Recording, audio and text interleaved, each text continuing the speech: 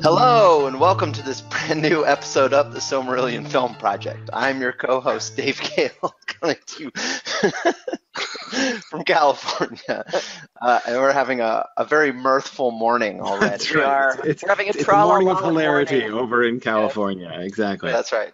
And in Texas, yes, indeed.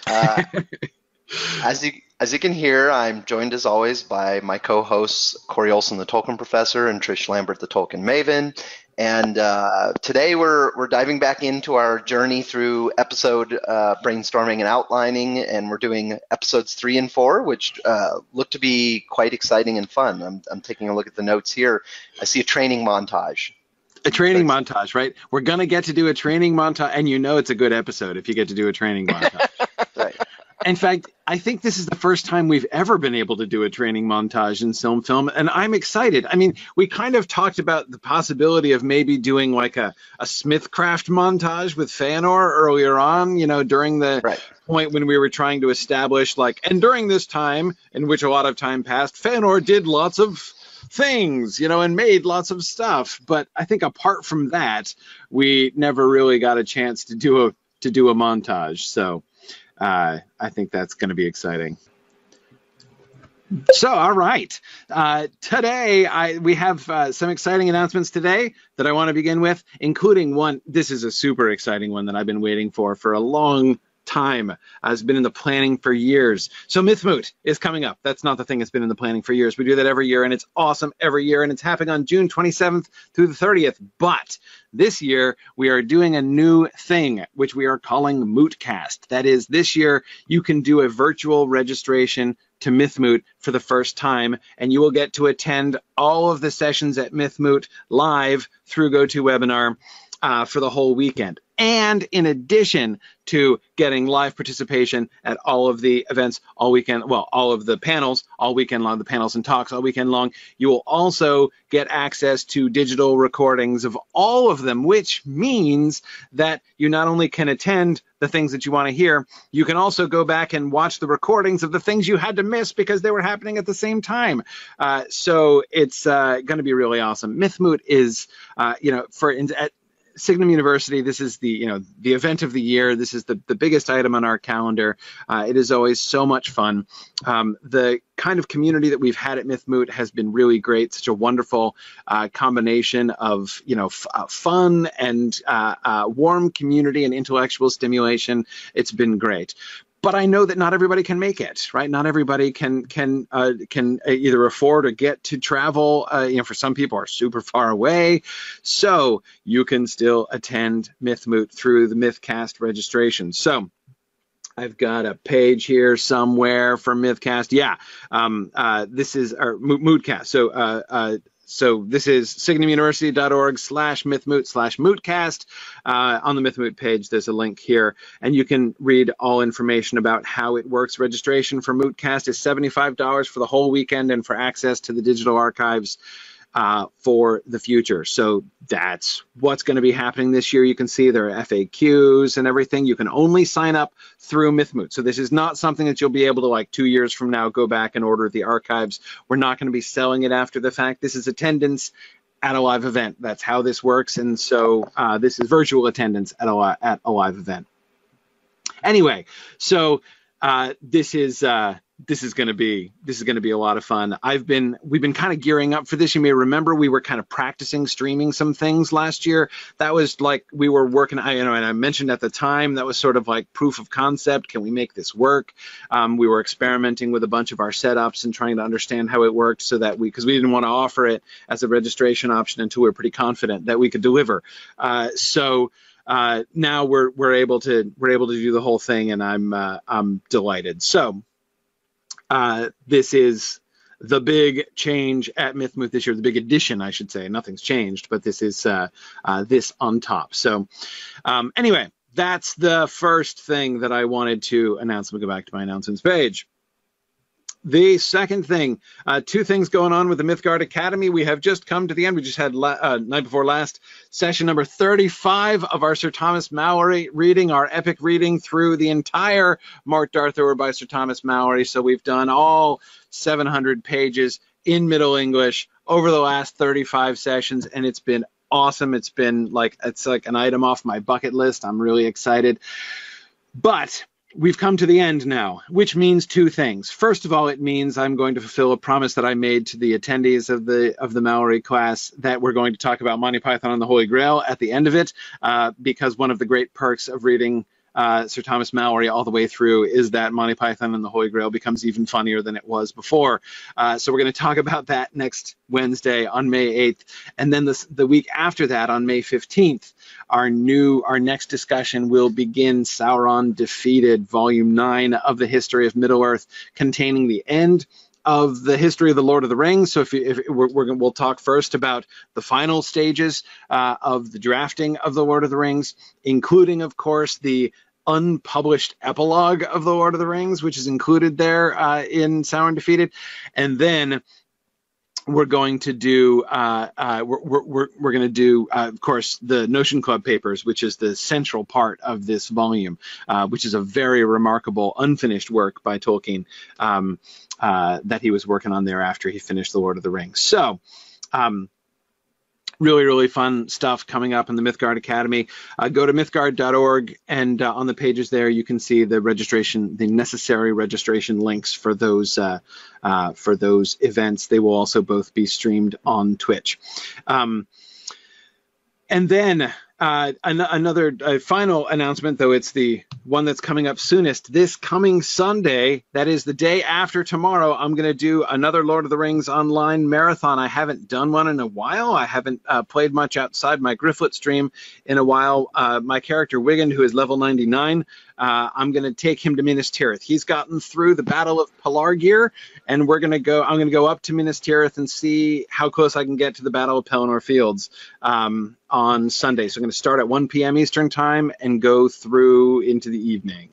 And can I just say, I don't care if you're a Lotro player or not. The Ride of the Rohirrim will be totally worth it.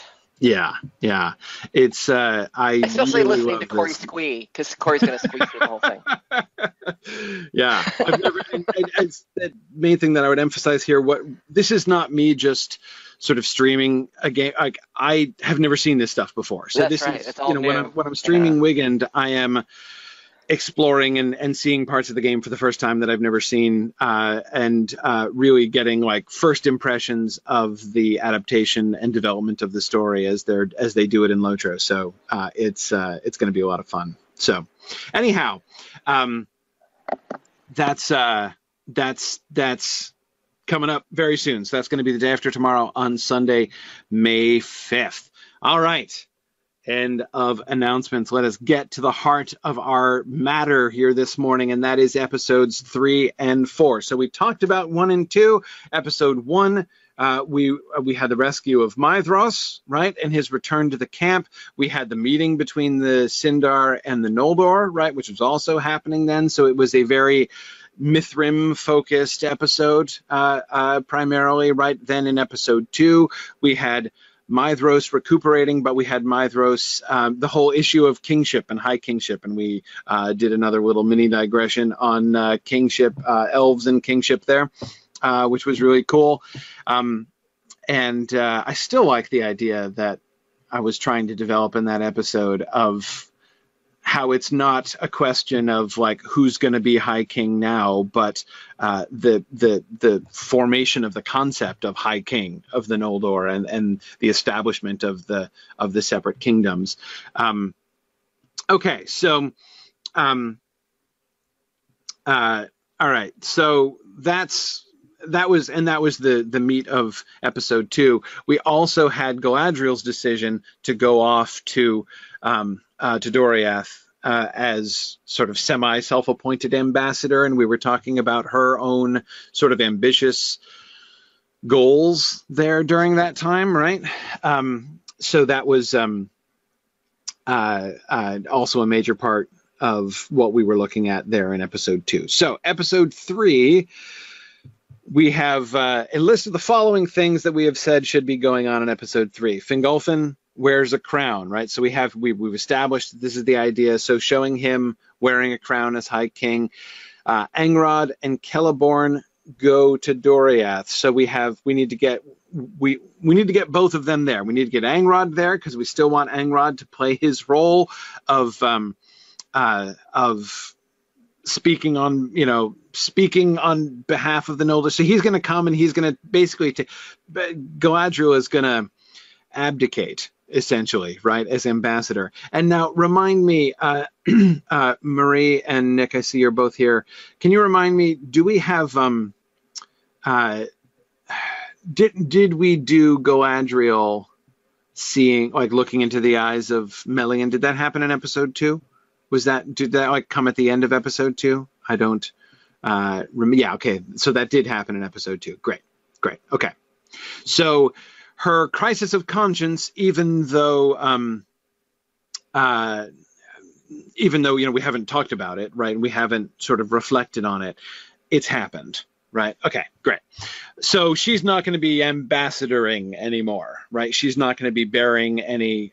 So there might be some. Has there been a message of some kind, right? Has she said to Fingolfin? Sent a message to Fingolfin saying, like, I'm out, like, I'm not going to report back. I'm not, that I do not now choose to do that which I came here to do. And so Angrod is going to be sent instead to take up that role. We also do need to get Celeborn back to Doriath so that we can have him hanging out with Galadriel. And of course, we get the beginning of the Caranthir-Angrod feud. And this comes in the context of when everyone's establishing kingdoms, right? And Angrod is going to bear Thingol's message to the Noldor saying, all right, you can, it's okay. It's kind of okay for you to have kingdoms, but like not here. Caranthir is going to be the voice of the Noldor who are resistant to that. Who deny Thingol's authority, essentially. We've got the Noldor exploring Beleriand and claiming their realms, the meeting of Galadriel and Celeborn, the second meeting of Galadriel and Celeborn. Círdan rebuilds the Havens, because remember they got trashed last season by armies which contained lots of werewolves.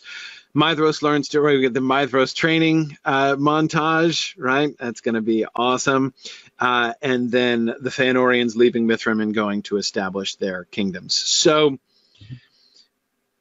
we're basically doing episodes 3 and 4. We're doing of Beleriand and its realms, right? This is when we're establishing people. So that, to me, the biggest challenge of both episode 3 and 4 is what happens, right? Like, there's almost no action. The only action that we get is an argument, right? There will be a certain amount of tension at that meeting, especially between Angrod and Caranthir, right? That's kind of the only drama, right, at all during this episode. And that seems to me kind of a challenge, really. But so actually, no, I was going to say let's talk about the individual things first, but no, let's think about this big picture here. Just as an episode, what's the shape of this episode going to be? I mean, I'm not one to follow rules that say like there must be a certain amount of tension and resolution in every episode or whatever, but a plot's good. Right? I mean, some kind of story movement is good. I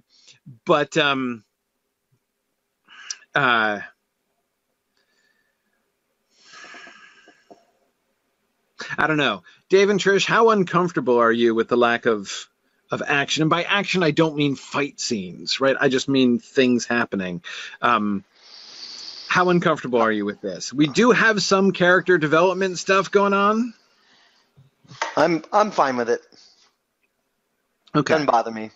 Doesn't bother me. I think it could be done. I mean, as long as we have good character moments. Yeah, exactly. Yeah. Okay. Yeah. Hakan says Game of Thrones viewers will be trained to watch a couple hours of talking. That's true. That's true. True. As long as it's interesting talking. Right. Okay. Well, so let's think about sequencing. I would like to have some flow here. Going down the lists on these two slides of like sort of stuff that folks have brainstormed could take place. I mean, it seems like a fair amount, but I guess it is true that there's nothing propelling the story forward here. It's a lot of hints at things, setting things up. Lining some stuff up, like Mithros learning to do. I mean, this is sort of like an inhale episode. We're just sort of like stopping and inhaling. Yeah.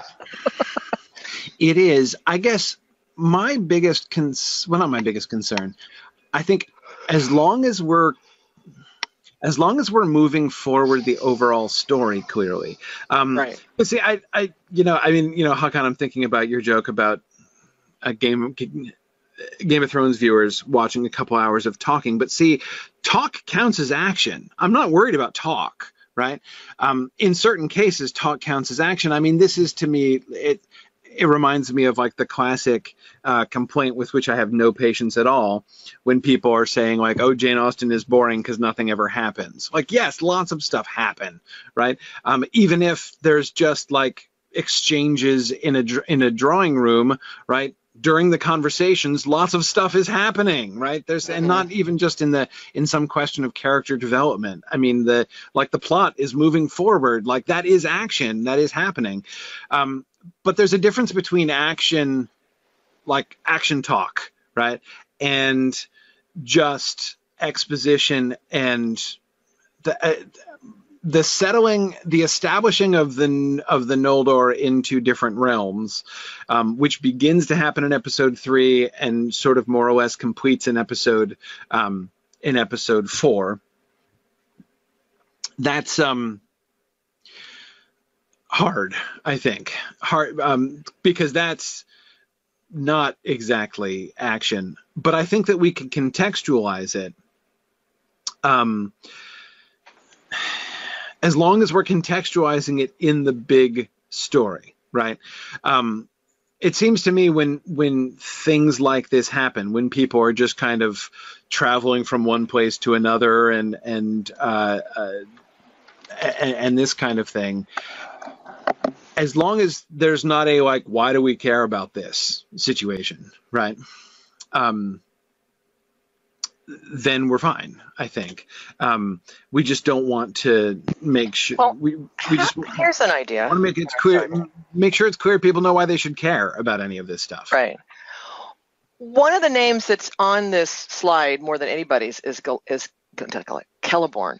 Yes. What if we took a different, maybe, this episode would be told slightly differently, not narrated, but seen from sort of Celeborn's experience, because he's in a number of these things and he's probably auxiliary to several other things, right?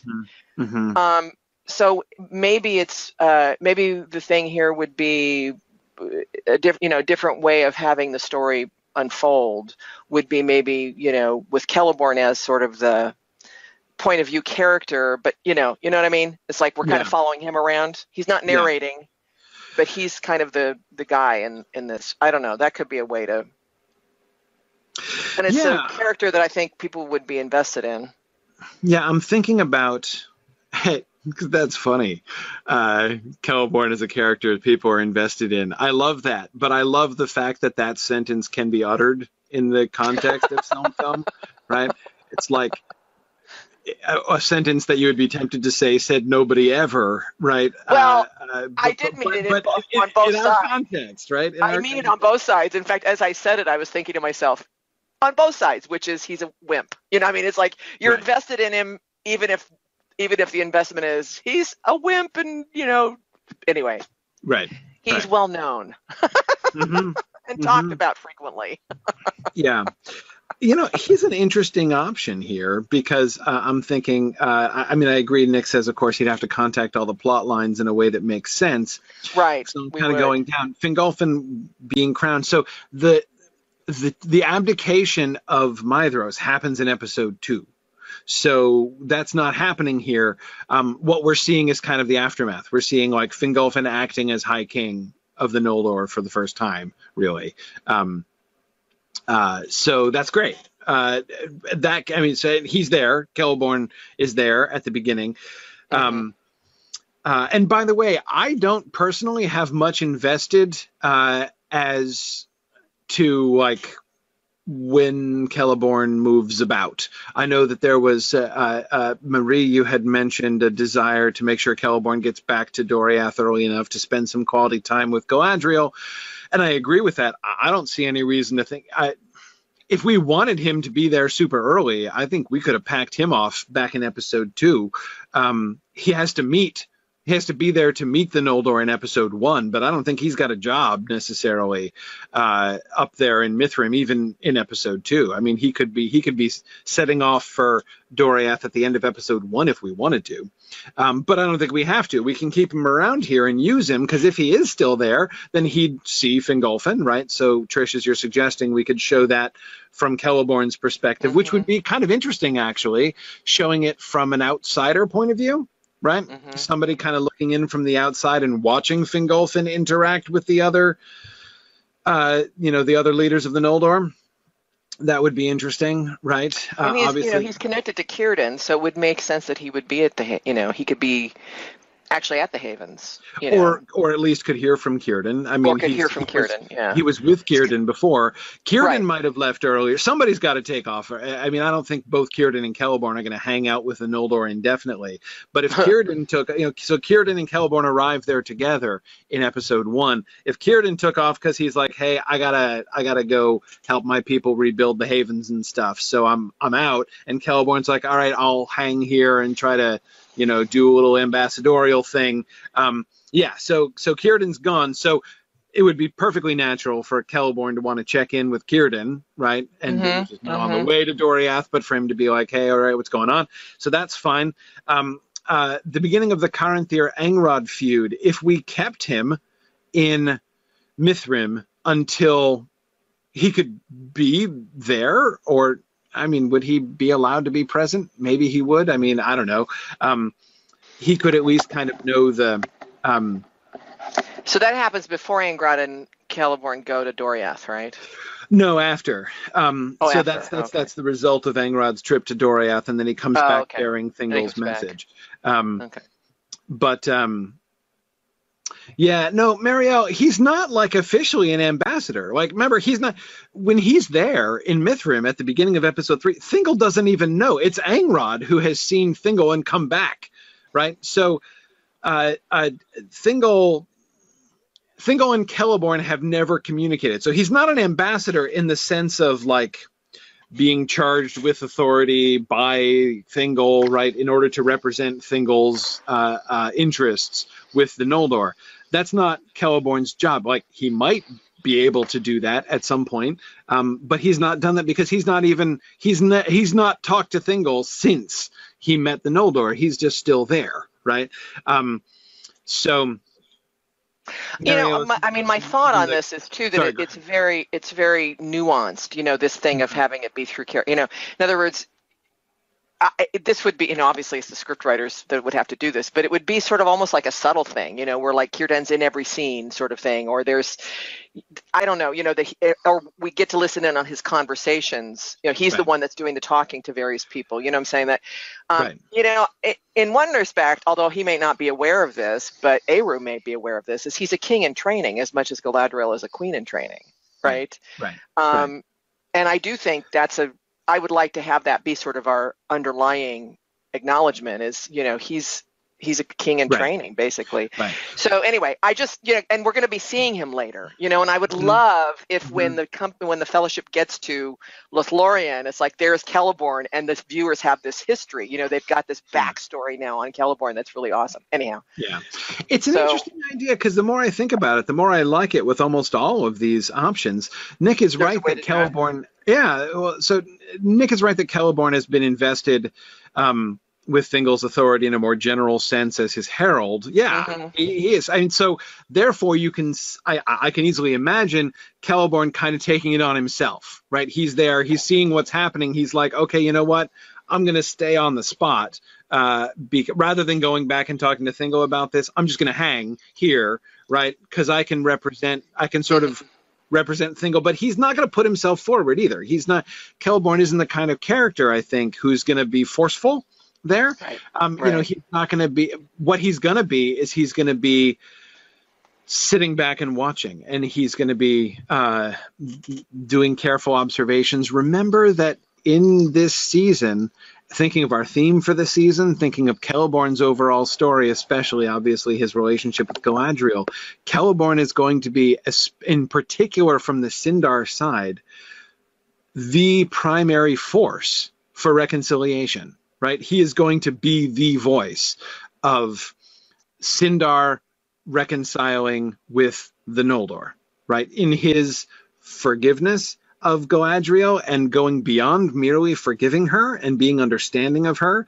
but helping her to forgive herself, him going out on a limb, right? And not betraying her trust, right? Not betraying her confidence to Thingol, right? He's going out on a limb.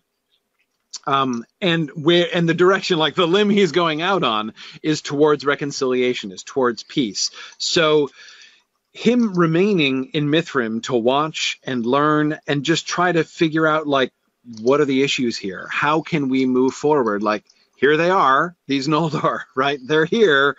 What do we do? And how do we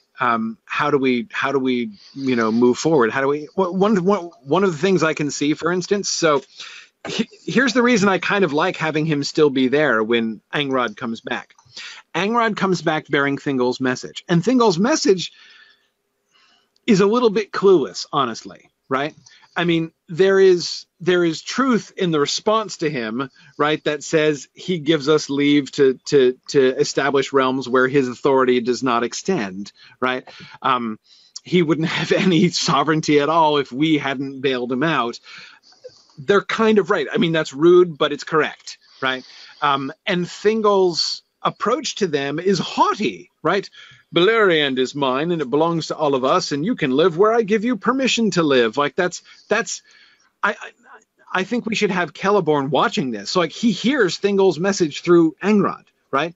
And Celeborn is like, oh, that's bad move, Thingol, right? Like that was a misstep. You shouldn't have done that.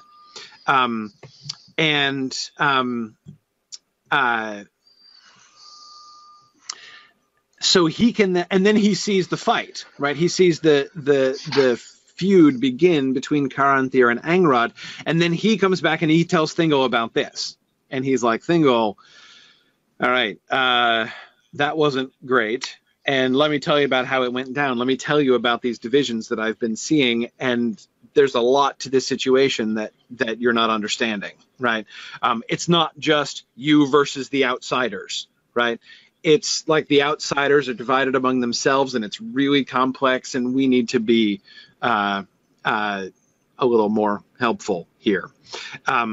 Anyway, so I think that there's exactly, Nick. He has done a lot of observation, and that's where I think, showing him. And I know, like, this doesn't make him exactly an action hero, right? To just have him watching everything and kind of absorbing that and being prepared for wise conclusions. But the thing to me that is most interesting is that this is all going to get translated into personal relationship, right? Mm-hmm. The outcome of what Celeborn is going to learn by observing the Noldor is not going to be political. It's going to be personal.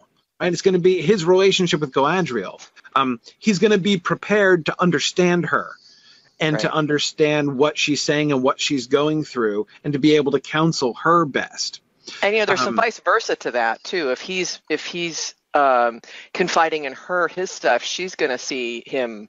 Yes, it's going to bind her to him. You know what I mean? She's going to be like, whoa, this is a guy worthy of me.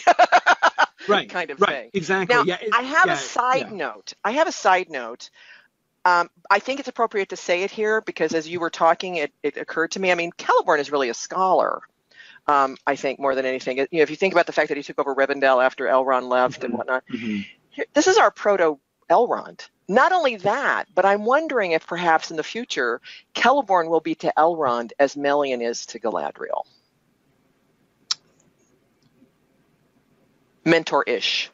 Interesting. Sort of part of the training. Isn't that interesting? So we could see in the way Celeborn operates here, it's going to be something that, because I was thinking, as you were talking, I'm thinking, gosh, that's really Elrondish what you're saying here. And I'm like, wait a minute. Hey, this could be, Yeah. Yeah. That is really interesting. And I had not really thought of that connection. Of course, I always, obviously, enormous formative relationship for Elrond. Not only, of course, is Maedhros. Oh, sure, Maglor, absolutely. But also, obviously, Gil-galad, with Right. whom he was working for a really long time. I was actually thinking that would be a period of time, perhaps, when he does come across Celeborn, as while he was Herald. He was Gil-galad's herald, right? Yeah, he was. Which exactly. is interesting, given that Celeborn is Thingol's herald. Yeah. So. He is with Gil-galad for a long time. But it does open up that possibility, exactly, Trish, especially that last parallel you were just suggesting, that Elrond himself, sort of, I was about to say young Elrond when he was The Adventures of Young Elrond. Young Elrond, when he kind of takes up his role with Gil-galad, right, might see himself as trying to be to Gil-galad what Celeborn was to Thingol. Celeborn was to Thingol, yeah. Yeah. So it's a way down the line, but and like Nick says, Elrond does marry his daughter. Right, exactly. So, exactly. He's there's obviously that father-in-law thing going on. He's obviously known to the family, right? Yeah, and so exactly. I'm thinking of it in terms of Elrond as a young elf, not as a child, because he'll have his own the Feanorian guys. Yeah. But when he becomes an adult, I guess would say, like you said, when he becomes herald of Gil. Anyway. So it's a ways down the line, but this is the kind of thing. It's like, well, if we keep this in our minds now, that could inform this episode. I like that a lot. Let me just mention a couple things quick. First thing, a couple of people are asking about the language barrier issue. We're going to talk about that. We're going to talk about episode 3 and 4 first, then we're going to talk about the language barrier, because if we start off talking about that, we might not get to the episode. So we're talking about the episodes first, but I promise we'll get back to that. So just to kind of send that out to folks who are eager to talk about it. We haven't forgotten. Secondly, just to address, Nick, I know you were a little bit concerned about, obviously Celeborn, if we're going to just follow Celeborn, he can't be at absolutely everything. As, Nick was saying, one of the logical consequences of this would mean that Angrod and Thingol's meeting in Doriath would happen off screen completely. We could do that, but I'm not sure that we need to be that strict about it. I think that if we just have we don't have to do a sort of edgy, Celeborn point of view where he's always on camera during the entire episode or something like that. We don't have to do anything like that. I think he's going to be the central recurring character, the central character through the whole episode. And we can see his reactions, even if he wasn't at something, we can see his reactions to that from somebody telling him about it or something, Yeah, so we can cut away from him a couple times, that's okay. I think we're going to at least want one Doriath scene anyway, because we're going to want to have to establish Galadriel on her own, right? I think we need to establish Galadriel, because we just saw her having some kind of crisis. What happened, right? What's going on with her? So a Doriath scene in which Angrod arrives, right? And Angrod is going to obviously do two things, right? He's going to talk to Thingol, right? And sort of get Thingol's message for the Noldor. And then he's going to talk to Galadriel and be like, yo, sis, what's up with you? You all right? What happened? You came here, we never heard back from you, what's going on? And that gives us an opportunity to establish, whether or not they have a long conversation, that gives us an opportunity to establish what's going on with Galadriel, right? Though she's not going to be totally forthcoming to Angrod, right? And we can establish Angrod's relationship with Thingol, or his message from Thingol. Now, how do we want to play Thingol's message? I've said that I think it's ill-advised. I don't think that Thingol handles this situation brilliantly. I think that's a little bit of understatement. But but how do we want to handle that? Do we want to make him look? I guess what I'm saying is, how bad do we want to make Thingol look? One of the things I think that we would want to do is to have Caranthir's interpretation of Angrod's version of Thingol's words be more extreme, be a little bit inappropriate, right? I think that I don't know.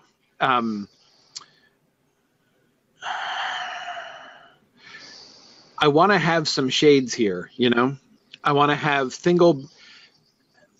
Caranthir is misunderstanding Thingol and misconstruing certainly what Angrod is doing, but there's substance to it as well. But let's just start with Thingol himself, right? Yeah, Nick says, at the very least, he's making decisions in absence of enough information instead of doing what Celeborn is doing. Yes. Tony's asking, are there some elves that are displaced by the Noldor coming in so that Thingol is at least a little justified?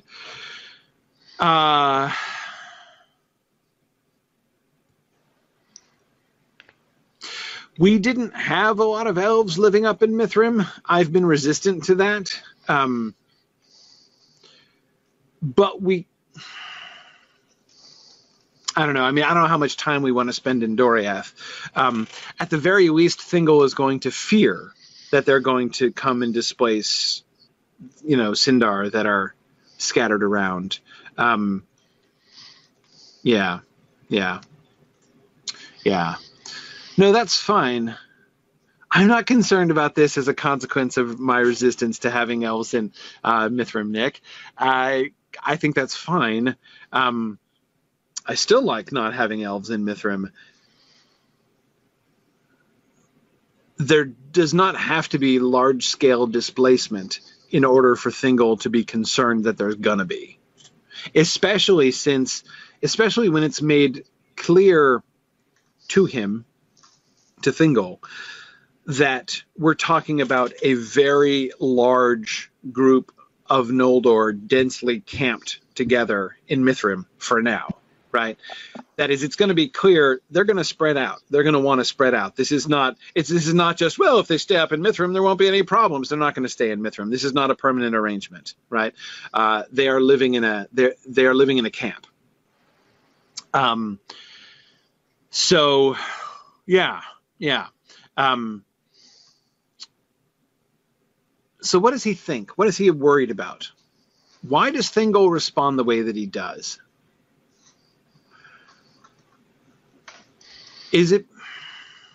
Remember, he's got no context at all. Thingol, was BFFs with Finwë. You'll remember. Finwë's gone, so he's going to hear that, presumably. Someone's going to bear him the message when he hears anything? Or does he even know that? He's got to know that. If he thinks his best friend Finwë has come home, then he's going to want to go find him. Yeah, he has to know. He has to know. Okay. Although it does raise the question of what is the mechanic for news of events that took place across the sea to kind of disseminate throughout Middle-earth? Yeah. Are the Noldor notorious gossips? It's got to come from the Noldor. It can't come from anywhere else. It can't come from anywhere else unless Melian has some kind of insights about. No, but I mean, Morgoth can spread rumors, right? And Morgoth has told them. So, like Sauron acting on Morgoth's suggestions can spread rumors. About stuff that Morgoth saw or stories that Morgoth makes up and lies that he wants to spread. No, Marie, I agree. We need to establish the Noldor party line, right? That baseline needs to be established to Thingol right away. And I like Marie's synopsis. Marie's synopsis of the basic Noldor party line is: we came to Beleriand to fight Morgoth. Morgoth committed horrible atrocities in Valinor. Finwë is dead, and so are the trees. And remember, where along the way does Thingol's antipathy for the Noldor start? Has it started already? Well, see, that's the thing. He's edgy already. I mean, his whole response to them is not hostile, but cautious, somewhere between cautious and worried, basically. You know, I mean, I could see finding out about Finwë's death being, in spite of the fact that Noldor is saying, Morgoth did it, that he's, and ends up like adding this to the things he's blaming the Noldor for. Well, if you hadn't bloody blah, you know what I mean? It wouldn't make sense. I mean, we're beginning to see him not make sense. To lose one king could be an accident. To lose two kings begins to look like carelessness. Yeah. I don't. I never thought I would be doing a Noldor adapted Oscar Wilde quotation, but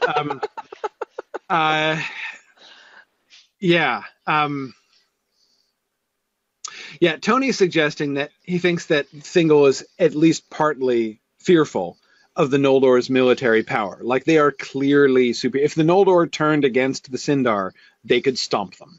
Mm-hmm. Their armor is way better. They are more powerful from a military standpoint. Anyway. Yeah, and Nick, I mean, that's what we were kind of talking about, is Finwë and Elwë were close friends, so that's why I was thinking he'd have an emotional reaction, and he could just, like, illogically have that be part of what he's got against the Noldor, And I guess this logical sense, but... Yeah, this is, for me, what I'm trying to wrap my head around when it comes to understanding what happens in the Silmarillion, right? Because Thingol, part of me wants to say the first option, right? The first reaction, Thingol's number one association with the Noldor has to be Finwë, right? Has to be, these are the people of my best friend whom I haven't seen in millennia, right? So if when somebody comes to Thingol and is like, the Noldor are here, his very first response surely has to be, Finwë? Has Finwë come back? He's back. Hooray! And then he's going to hear, oh, no, tragedy. Finwë was murdered. Morgoth killed him, and they've come to seek vengeance. And it has something to do with Feanor and the Silmarils. Well, so why is, if that's what he hears, if he hears that Finwë has been murdered by Morgoth and they've come to, and the Noldor have come to, and his boys have come back to Beleriand in order to take vengeance for his murder, how is Thingol's first reaction not awesome? Like, I'm with you guys. True. Like, that's awful. He's my best friend. Let's go get him. Yeah. How can I help? Like, that's not his reaction. We have an Iago at court that could somehow twist the truth to Thingol and implicate the Noldor in the murder of Finwë. If we need a bad egg in Thingol's court, we always have Cyros, obviously. Oh, that's true. It is a good question. Why wouldn't he be totally supportive? And he doesn't. He has no prior experience with Finwë's children. Right. He knows nothing about Feanor. Right. Feanor's not even a name to him. I mean, he might not even know the name. So he's still presumably by many called Curu Finwë. So. Like Feanor's a nickname. And in any case, it's, So should we make him initially supportive? Well, see, okay, I'm trying to work this through. Well, eventually he's going to find out about the burning of the ship, so maybe he is initially supportive. He doesn't know at this point about that, right? But remember, when Círdan was sleuthing at the end of season 3, his conclusion/assumption was that the ships were burned by orcs. Right. That this was work of the enemy. Any reason to think he will have found out better by now? Now, I agree, Nick, that by episode 3 he's met Galadriel, so they know that something is up, right? But I'm not talking about that. I'm kind of going backwards here because I'm trying to work my way back up to Thingol's message through Angrod to the rest of the Noldor. But how do we get there is what I'm trying to figure out. So somebody, Círdan and Celeborn see the Noldor at the end of season 3, right? They send a runner. Right, they find out who this is. They send a runner to Thingol right away because he needs to know this right away. Right, they send some red shirt off to go tell Thingol, "Hey, the Noldor are here." So all that maybe they've heard the Noldor party line. Right, they've met the Noldor and they're like, "Okay, so the thing that Marie was saying. Right, they've come to fight Morgoth. Morgoth murdered Finwë. He destroyed the trees. They've come to fight him. Right, that gets sent off to Thingol right away. So we need his reaction to that, right? And then does that change? Do we... Then Galadriel comes, right? Then Galadriel comes to his court. So he still has to... Celeborn hasn't come back yet, right? Círdan went back with his people because his people have still been living on ships, right, since their lands were destroyed. So they're still refugees, right? So he's going to go back with his people quickly start working on rebuilding the havens. So Thingol's next news, I guess, is Galadriel. Galadriel shows up in episode 2-ish, and has her moment with Melian. And now Melian has this sense of that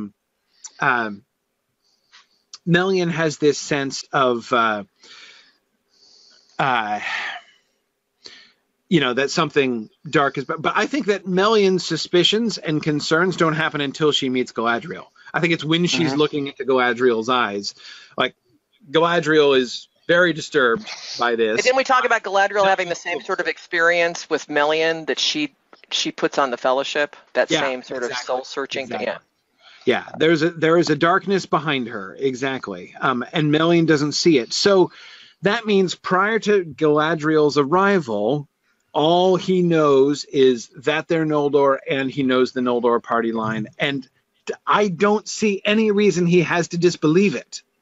He doesn't know these people, but they're the children of his best friend who are coming with news that to take vengeance for the murder of his best friend, their father. What's not to like? Right? Tony has the idea of what if Círdan takes some of the Noldor with him to help in rebuilding of the havens, and that's where he learns about the ship burnings. I don't know. Well, and I'm kind of thinking, like, I think it will be more dramatic if there's a turn, right? That if he goes from being supportive to not supportive. Exactly. So, I vote for that for sure. Yeah. So he'd be thrilled to start with, and then the other good thing here is that we don't need to get him the Angrod's delivery of the message. That's after Galadriel, right? So we can afford, essentially, to have Thingol's initial positive reaction be self-contained, right? It doesn't affect, the overall plot in that way.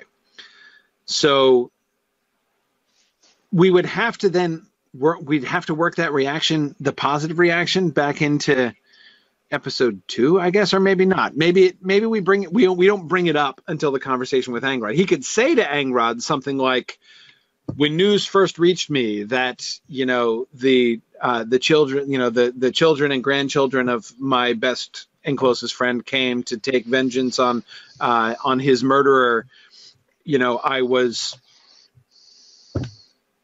all in favor. I thought that sound, I was completely behind you. Now we are troubled, right? We are troubled. So what's the trouble? He doesn't know. Because Celeborn's not come back. Celeborn knows Thingol does not yet know that there's division among the Noldor. That he won't have gotten necessarily from Galadriel, right? There's a darkness behind her.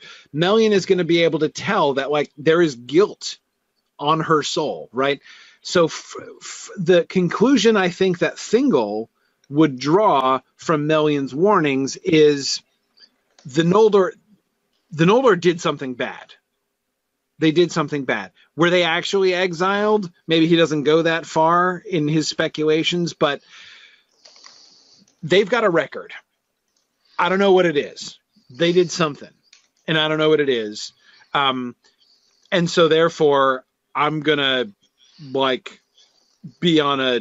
operate on a trust but verify basis with the Noldor because, as Tony's pointing out, they are also intimidating, right? Initially, he would have no reason to be worried that the Noldor are going to come and attack him. Who would do that? Why on earth would that ever happen? That's got to be completely out of, inconceivable to the Sindar Right. that such a thing could occur. And yet, once he finds out that they've got a record, right, that they've already committed some terrible act or other, now he's like, well, okay, so we've got these people with a history of we don't know what, who are heavily armed, and maybe we should be careful, right? Also, do you think Thingol would think it's weird that he's not meeting Finway's son, but in fact meeting his grandchildren?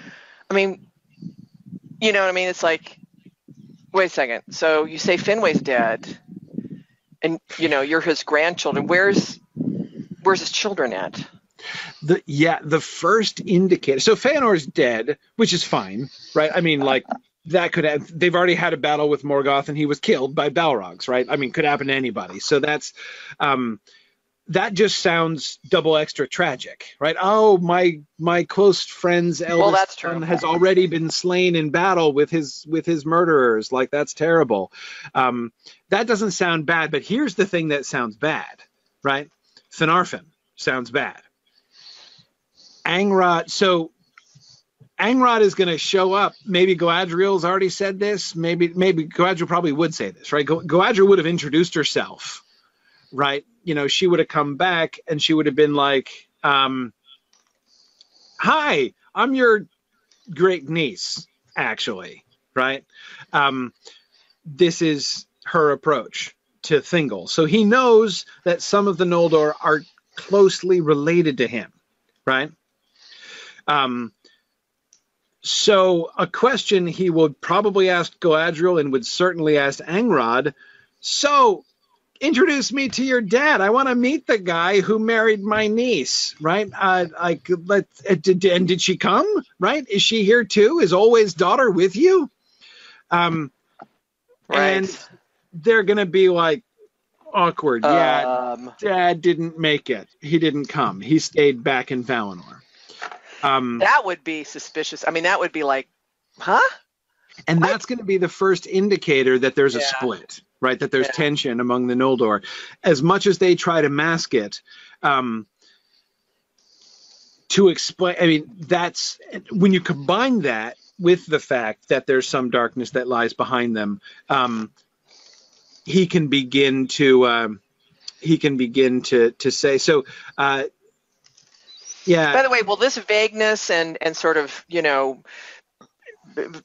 ambiguity and not really wanting to tell stuff straight, is that going to be actually a strategy? Is that going to be a conscious strategy of the Fëanorians? Are they going to actually say sometime? Yeah, they've got to. We need to not. Do we have that conversation? Yeah, that's right. We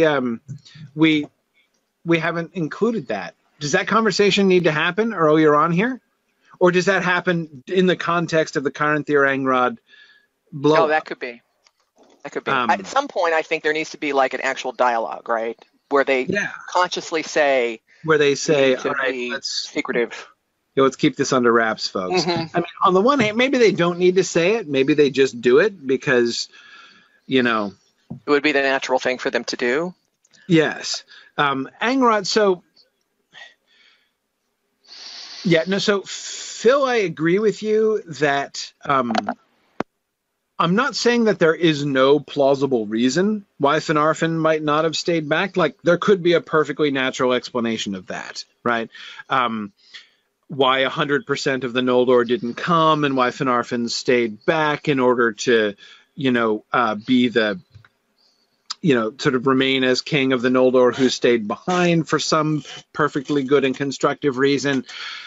That's totally possible. But the thing is, this is Thingol and Melian we're talking about here, right?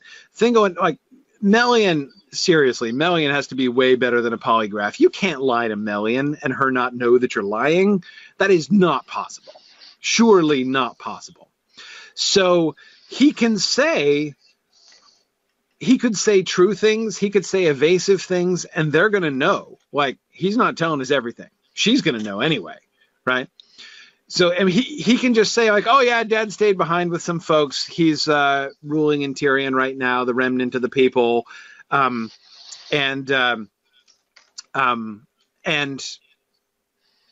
make it sound fine. But she's going to be able to tell that there's something behind that there's more to that story than he said. Does he admit that she's dead? Well, I think he'd have to lie otherwise, and I don't think we should have Angrod lie to Thingol. He can withhold information, but he's not going to lie. So I think he would say that she died. And again, Melian is going to be like, there's something going on here. So from the conversation with Galadriel, Thingol and Melian get the first vague idea that there's something going on, that there's this vague darkness that, you know, the Noldor have a past. From Angrod, they will begin to gather, because Galadriel's going to clam up real quick, right? I mean, it's her first meeting with Melian when she has this crisis of conscience, and from then on, she's not going to want to talk about anything, right? She's going to be isolating herself, I think, primarily. So they're not going to get anything out of her. But Angrod is going to have to explain some stuff. So I think that this conversation can happen there, and they're going to tell. So what, after they talk to Angrod, what conclusions do Thingol and Melian come to? They know the Noldor are guilty of something. They know that there seems to be there was a split. Some of the Noldor stayed home and some of the Noldor came, right? That they know for sure. Do they get any kind of an inkling of the split between some of the Noldor who came and the Feanorians? I don't think. If Feanor's name comes up, the way that Angrod said, because remember, Angrod was the angry guy to begin with, we had in season 3. So he was the one who wanted to cross the Helcaraxa for vengeance, remember, if I'm remembering that correctly. So, yeah. So if he even says the name Feanor, Melian is gonna twig that, like, there's serious bad will there, right? He need only utter Feanor's name for her to be able to tell that he loathes Feanor, that Angrod has a personal beef with Feanor. So, but I don't know that we need to go there, because again, they're not even going to know. Thingol and Melian aren't going to know enough to even inquire about that's true. that, you know, anything like that. So they're going to be focused on the division between the Noldor who stayed and the Noldor who came. So they're going to know there's something dark in the past. They're going to know that there was some kind of division, and they're going to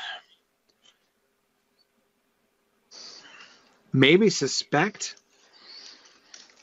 If he talks about his mom, she's going to sense the grief there. So she died recently. She's going to know that. Melian's going to know that his grief for Eowyn, that there's grief and there's also anger there. And they don't know why.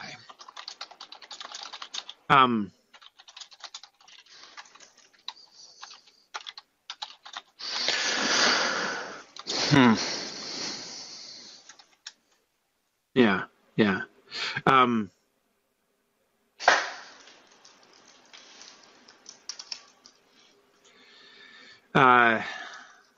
Okay.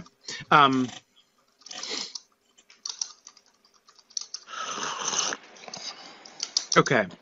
So, what do you guys think? Do you think we should have Eowyn's death come up? Should that? It's got to come up. It's got to. Yeah, I think it has to. So that has to be another data point that they have.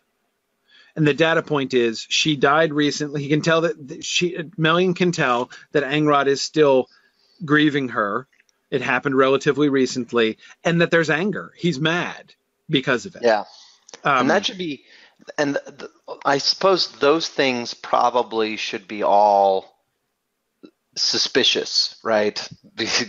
I guess the Sindar living in Middle Earth maybe aren't unaccustomed to tragedy and loss and death because they live next door to Morgoth. Right. But it should be surprising that folks coming from across the sea have dealt with these things already, right, before even arriving. Exactly. So there's lots of the fact that he's grieving her and that he's angry about it doesn't have to give away the game right away, right? Because they know their first set of data included Morgoth committed atrocities in Valinor, right? Yeah. So they could, and he's not going to want to talk, Angrod's not going to want to talk about it. So they could draw the false conclusion at first. Morgoth killed her, right? Morgoth committed some tragedy. Tony says, does the death of Olwe come up? Thingol's brother. Yeah, that kind of ought to come up, right? But if that comes up, if he says, yeah, so my mom and your brother, my grandfather are all dead, they're going to ask him straight up, how did that happen? Did Morgoth kill them? And he how can they push him to a place where he can get out of that without lying?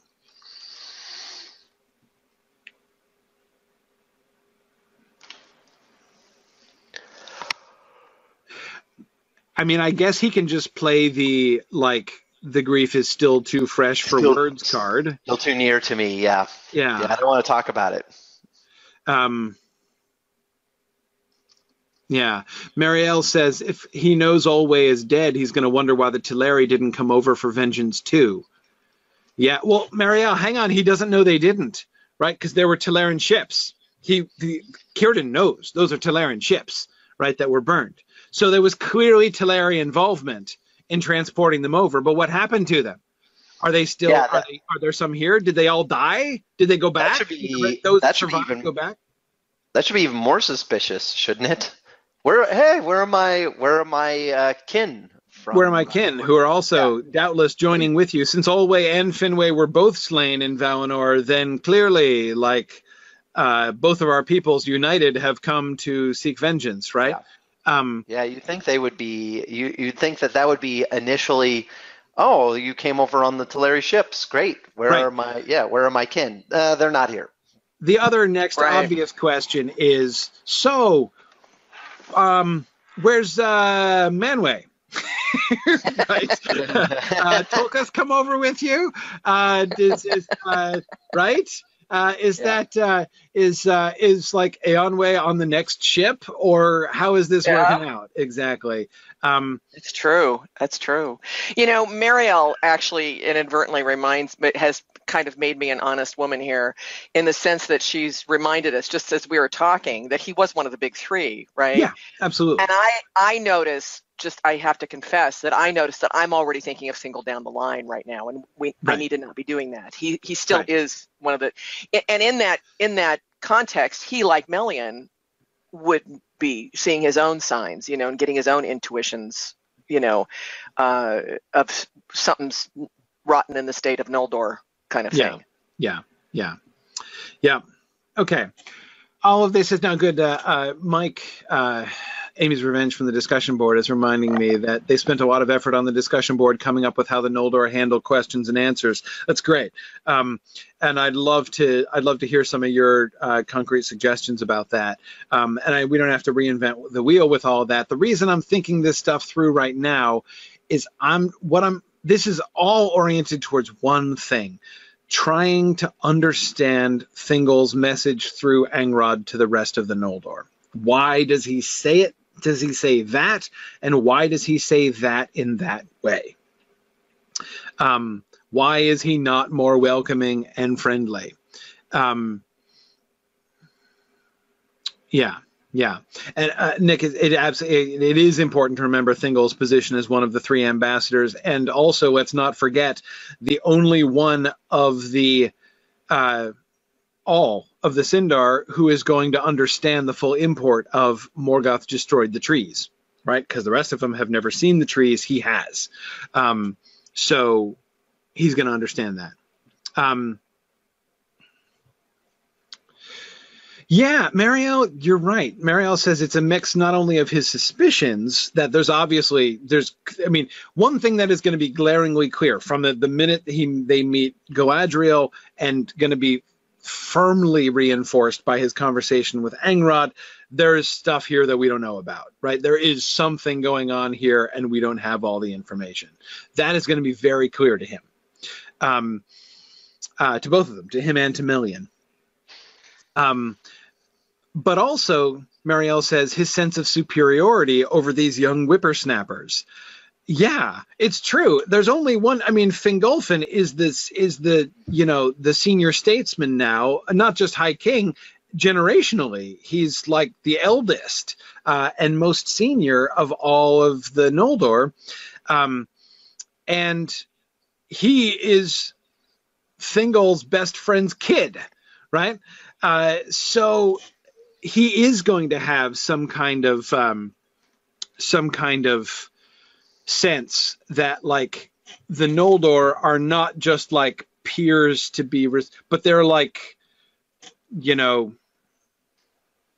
kids, right? This is the younger generation that is going to need to be shepherded as much. And I know that gap is not going to be among elves. That wouldn't be as severe as among humans, right?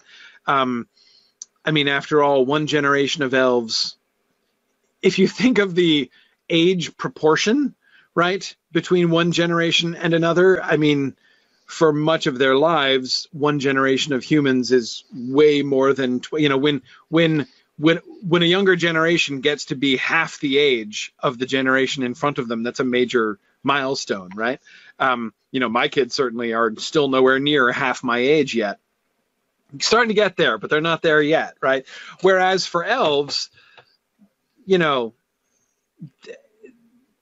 10,000 years down the road, the age gap between the generations, can look much, much smaller. So I don't think it's necessarily going to be that same sense of you guys are young and immature children. Let me take over and advise you. That impulse, I think, wouldn't be as extreme among elves as it would be among humans. But nevertheless, he would see himself as like, okay, I'm not your grandfather, but I am your grandfather's best friend. Like I'm your superior. So that makes some sense. Yeah, Nick, even the fact that he's a Cuivianen elf, I mean, that's rare. And Nick, I agree, there may be some Cuivianen elves among the Noldor, but not very many at all. So that by itself is kind of a status thing, right? Yeah.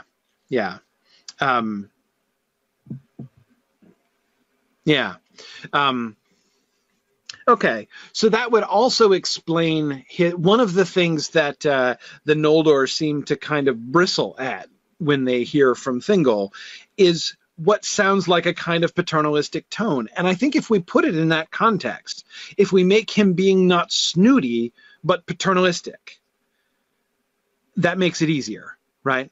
He's treating them like, I shall look after you. Since you are the children and grandchildren of my best friend, I shall care for you as if you were my own children and grandchildren. And they're like, dude, come on now. Right? Like, who are you? Right? We've never met you before, and we're perfectly capable of taking care of ourselves. Yeah. I think that's not a bad idea, actually. So that would be one way to help. You're not the boss of me. Yeah, you are not the boss of me. Exactly.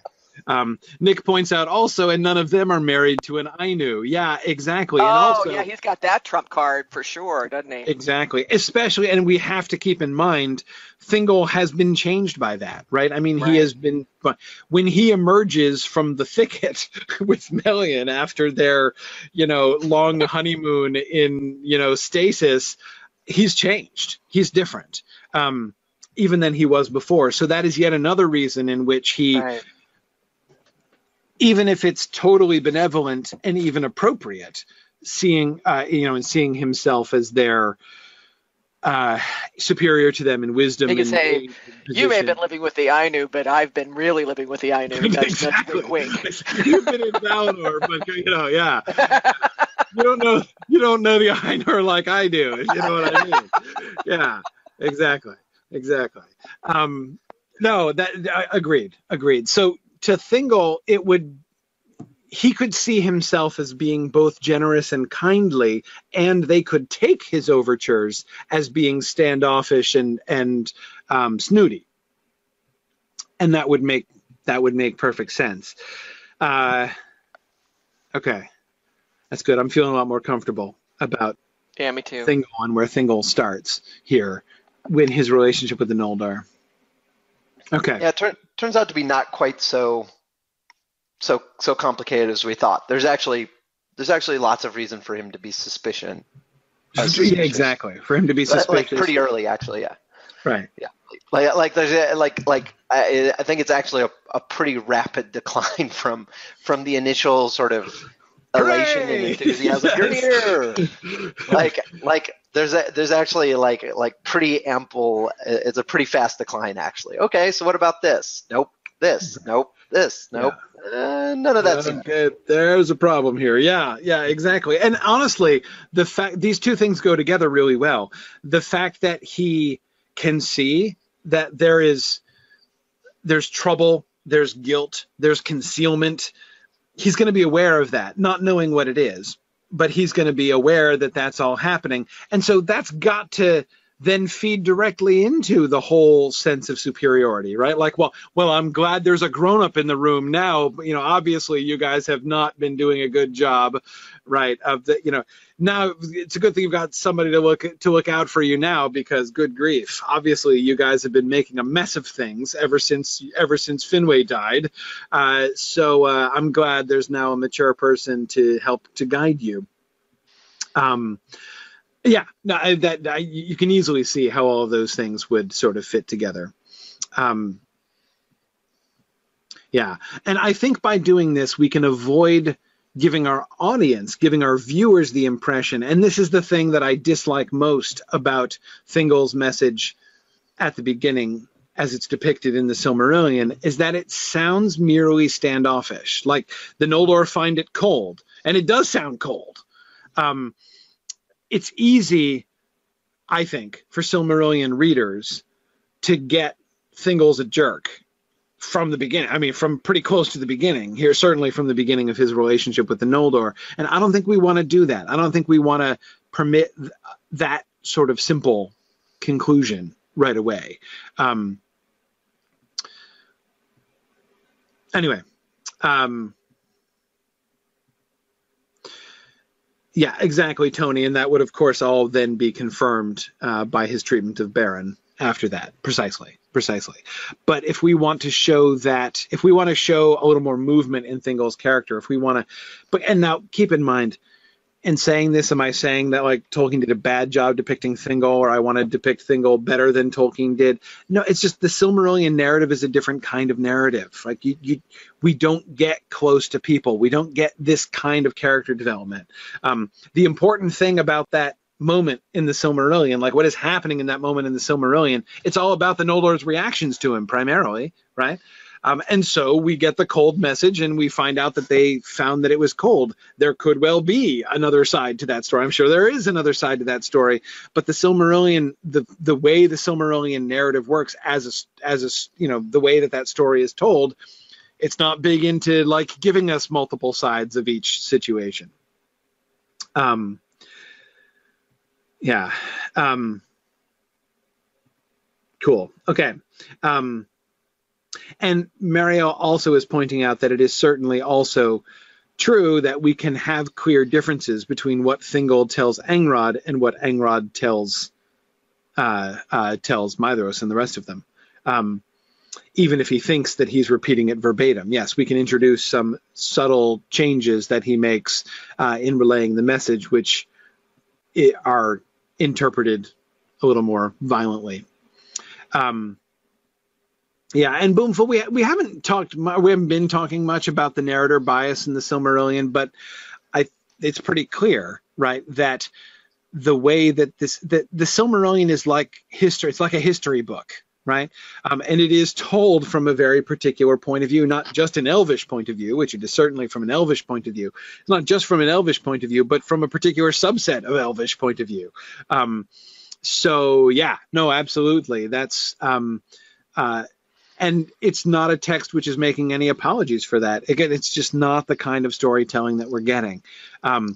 But the kind of storytelling that we're trying to do in film is a very different kind of storytelling, and that's why we end up introducing some differences and doing some things that the text doesn't even attempt because it's doing something else. All right. So most of the story I think I can see here really clearly.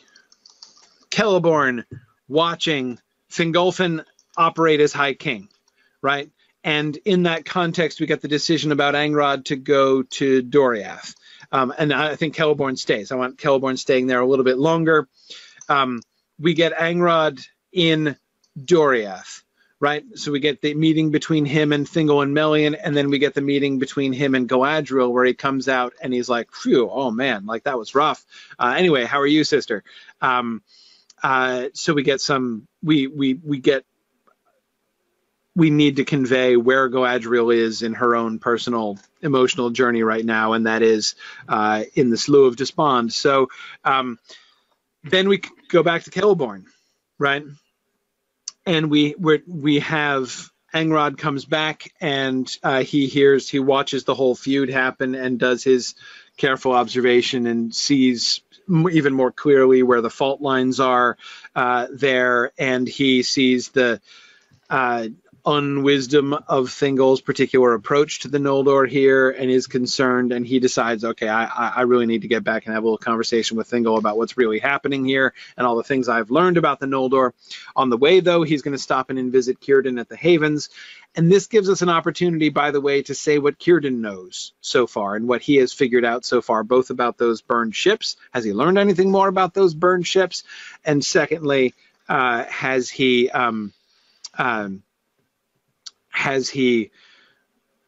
what's going on, right, with the rebuilding of the Havens and stuff. By the way, one thing about the burned ships, there would have been lots of evidence that a large body of people proceeded away from the burned ships on foot, right? So I'm thinking, when Círdan and Celeborn discovered the burned ships in season 3,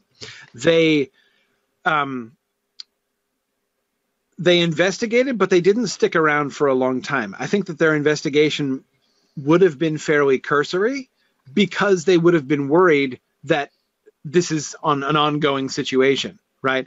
Clearly, there was a disaster here. There was an attack. The only logical conclusion, as we discussed last year, in Círdan's mind and Celeborn's, is that they were attacked by orcs and their ships were destroyed. Are they still in distress? Are they still being attacked by orcs? Let's go and find it. So they hasten right after following the tracks of the Noldor until they come upon them in Mithrim, at which point they discover they're not under attack just now, so it's okay, right?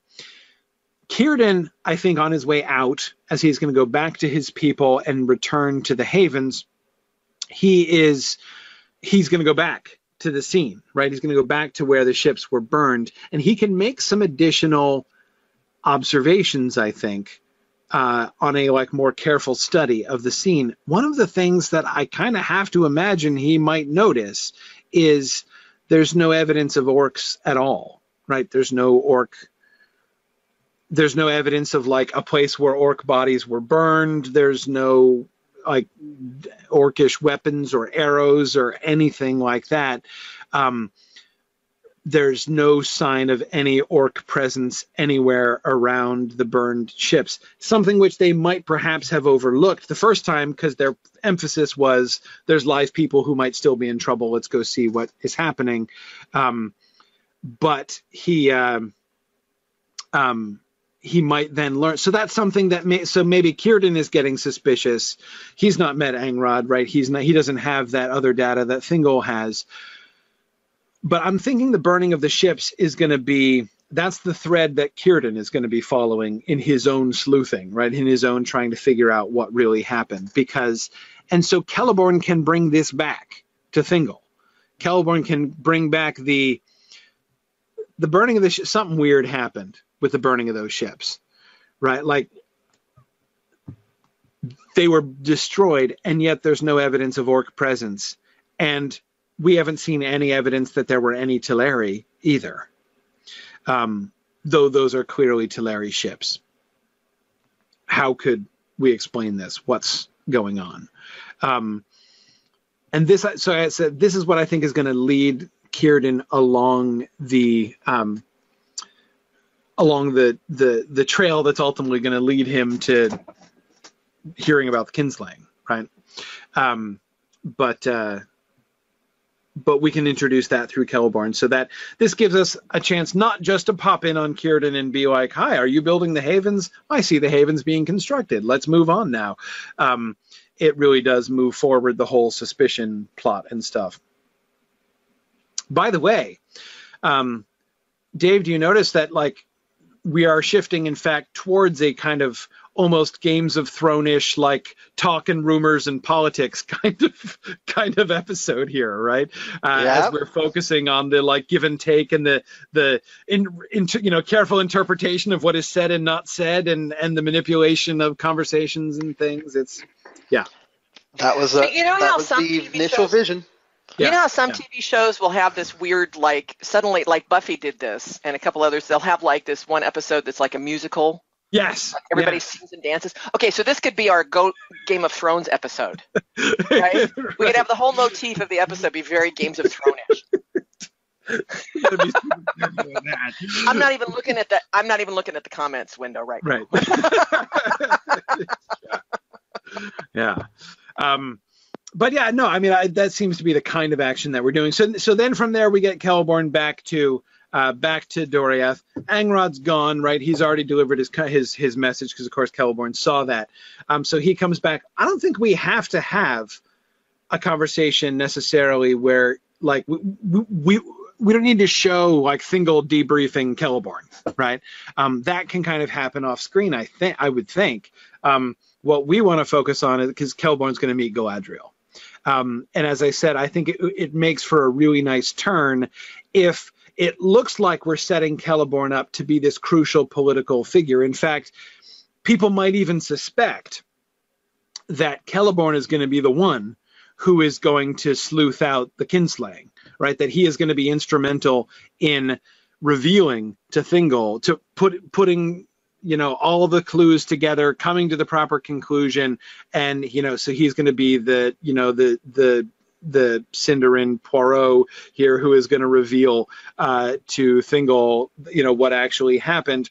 And then in fact that gets reversed, right? Instead he holds it all in, right? And instead of all of his observations having this political utility, which it looks like it's building up to, we could even have it come to a scene where the viewer would expect him to reveal, to put together what he said, right?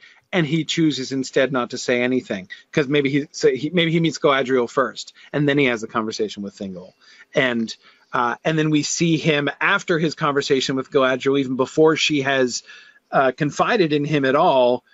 We see him pausing, right? We see him withholding, and not drawing.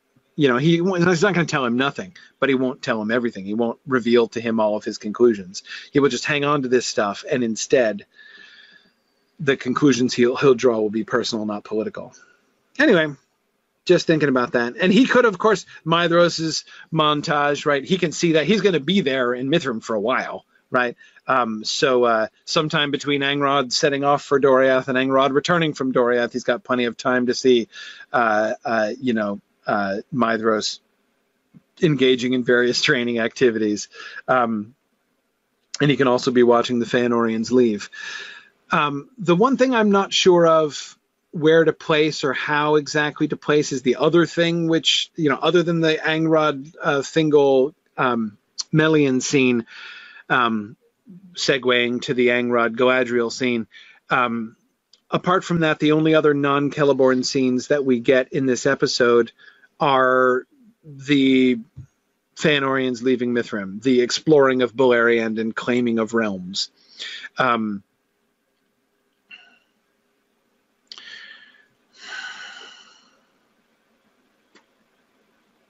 Do we have to do that in this episode?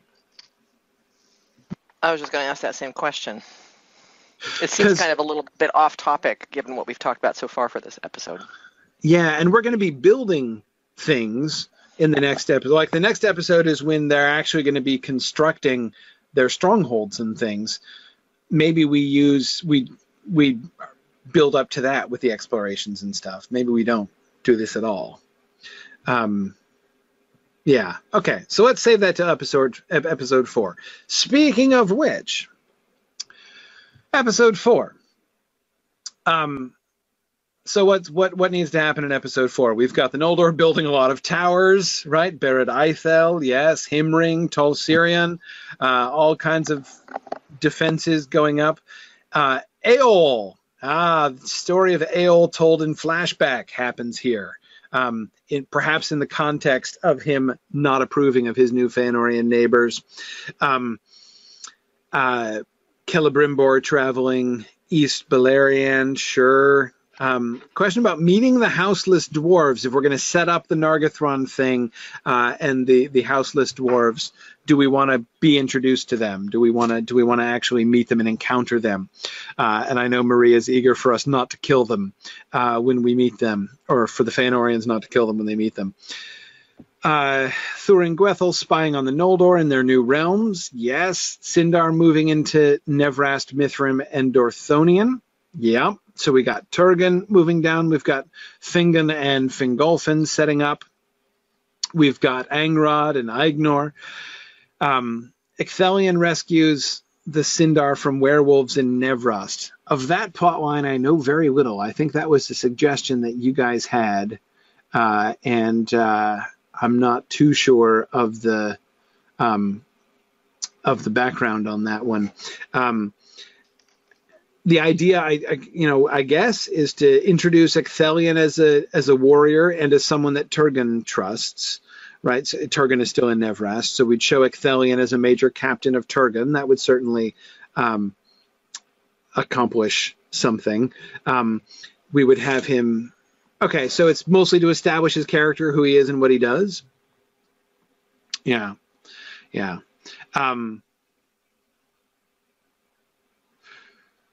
Fingolfin plans the Marath Atherthad, yes. Ooh, okay, Nick just had an awesome brainwave. Nick, I love that idea. Nick says, do this entire episode from the point of view of Thuringwethil. Oh my. That is really cool. That is a really nifty idea. That is awesome. And it's only revealed at the very end, right? So we don't even know whose eyes we're seeing through. So the entire episode is like, because we can do like flyovers, which just kind of look like helicopter shots as we're going by, but it's someone actually flying, right? And then it swoops in, and everyone that we're seeing, all of the different people that we're seeing and all the interactions that we watch, we're seeing from, from behind something. We're seeing it from a strange angle, as it's like somebody who is overhearing it. Yeah. And but we don't know who it is. We have no idea who our point of view character is until the very end. The final scene of the episode will be Thuringwethil returning to Sauron, right? And then the camera pans off and we see it's Thuringwethil, and she reports to him, and ending with the Marath Atherthad, right? That is the final thing that she sees, she overhears and oversees, is Fingolfin planning the Marath Atherthad. And so that's what she returns to Sauron with. And so that sets up not only the Marath Atherthad is going to be happening in the next episode, but the bad guys are going to have some plans around the Marath Atherthad in the next episode. And Anyway, I kind of like it. Yeah, and it's, exactly, Nick, how hardcore we have to be as far as the camera angles and stuff. We don't necessarily have to go that far, but I like the idea of having her be completely off screen the whole time, right? Until, we can give some indication that there's a person actually there, that it's not just a disembodied camera, right? That it's actually a person's point of view, but not know who the person is. Yeah. I think that's interesting. Nick says the only problem there is the Aol stuff. Yeah, flashbacks.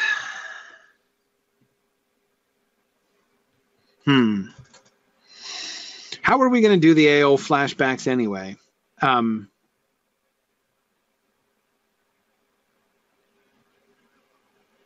What do you mean when you say how?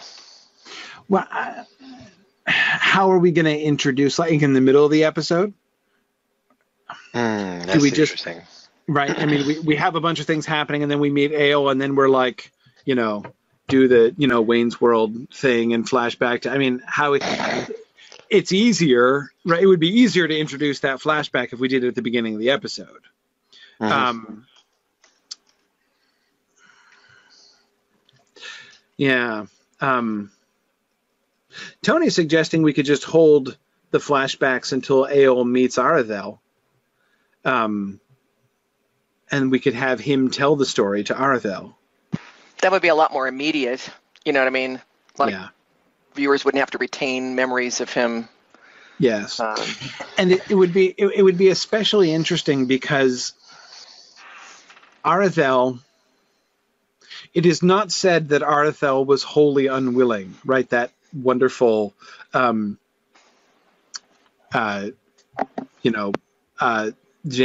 with faint praise sentence there.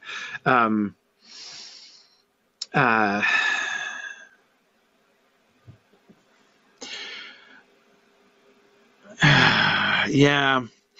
And so therefore, sorry, let me finish my thought. What I was building up to is if we have Aol tell Arathel the story from his point of view, right, or he's been done wrong, we can have her be sort of recruited to his point of view, right? She can be convinced that he has been done wrong.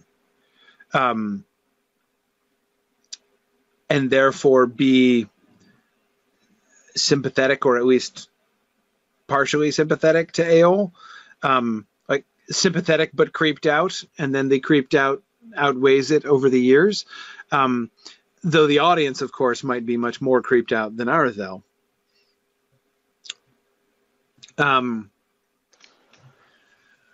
Yeah. Anyway, of course, the problem is that means saving it until next season. Well, no. The immediate problem is if we don't tell Aol's story, which we've never told and we keep putting off, right? If we don't tell Aol's story, who the heck is he? I mean, how can we even introduce him as a character? Yeah. I mean, like, we just show this, like, how do we keep our viewers from being like, dude, who's the goth elf and why, and like, where did he come from? Like, it's going to be hard. He only really doesn't, his main role really doesn't crop up until Arathel's departure from Gondolin, right? And her running into him. I mean, I don't see anything wrong with introducing him at that point, especially if we're going to, cover his backstory at that point. I don't know. Tony points out we do still have his connection with the dwarves, so we could just stick to that. Oh, yeah, that's true. I guess all we really need to establish is he's a kind of weird loner Sindar who lives in this area and hangs out with dwarves, right? And the full he should have tattoos. the full story, right, of his complaints and his all the ways in which he's been done wrong can be held for later on. He can be a bit of a mystery. Okay, so there's this random Sindar living out here who hangs out with elves and is a smith. Why do we care about him and what's he doing?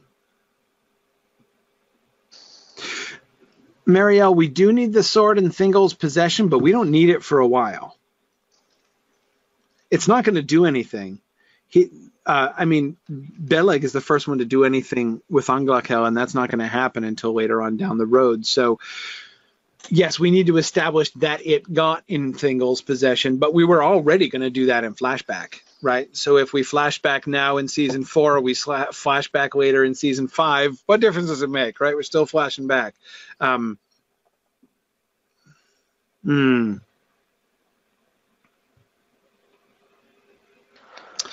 Yeah.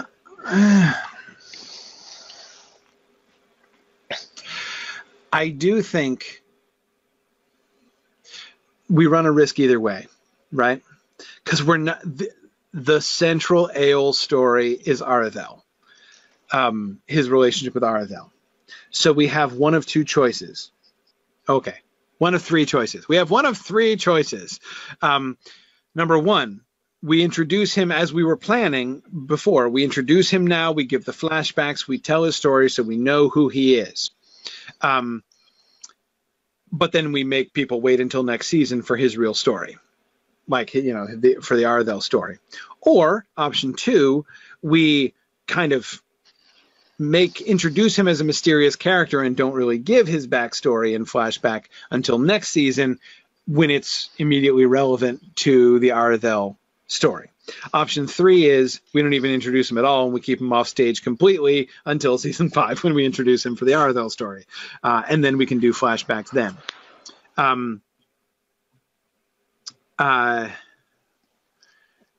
We don't.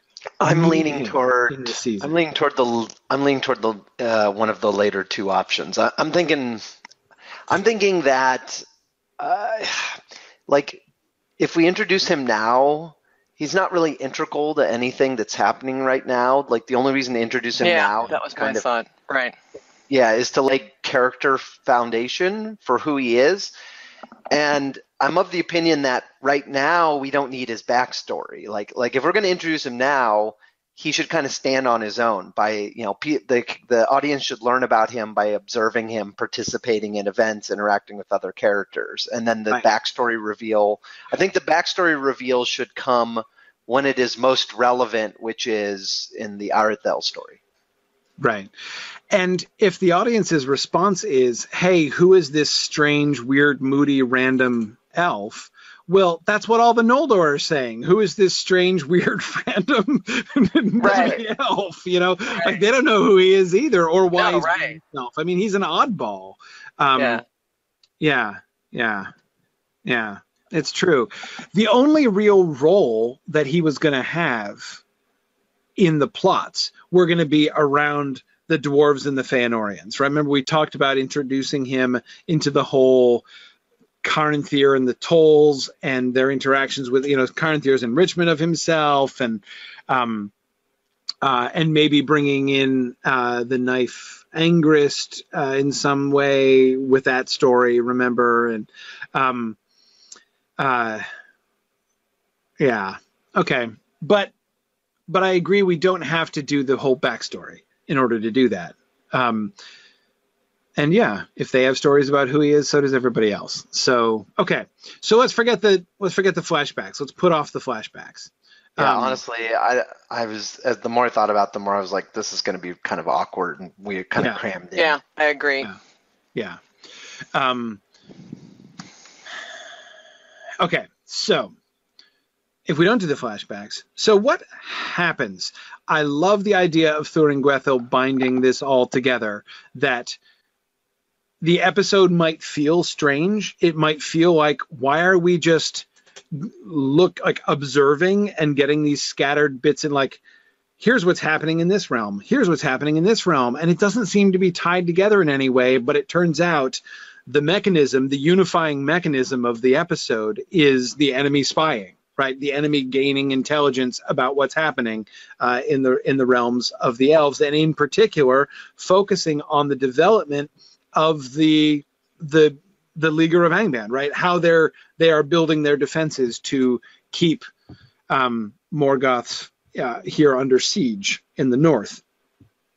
So showing showing that. So instead of having doing that through exposition, right? So we can make of Valerian and its realms a useful thing, right? Instead of having them sit around and being like, okay, so we need to find a way to ring him in. So let's have one of the Faramir map conversation from the Two Towers, right?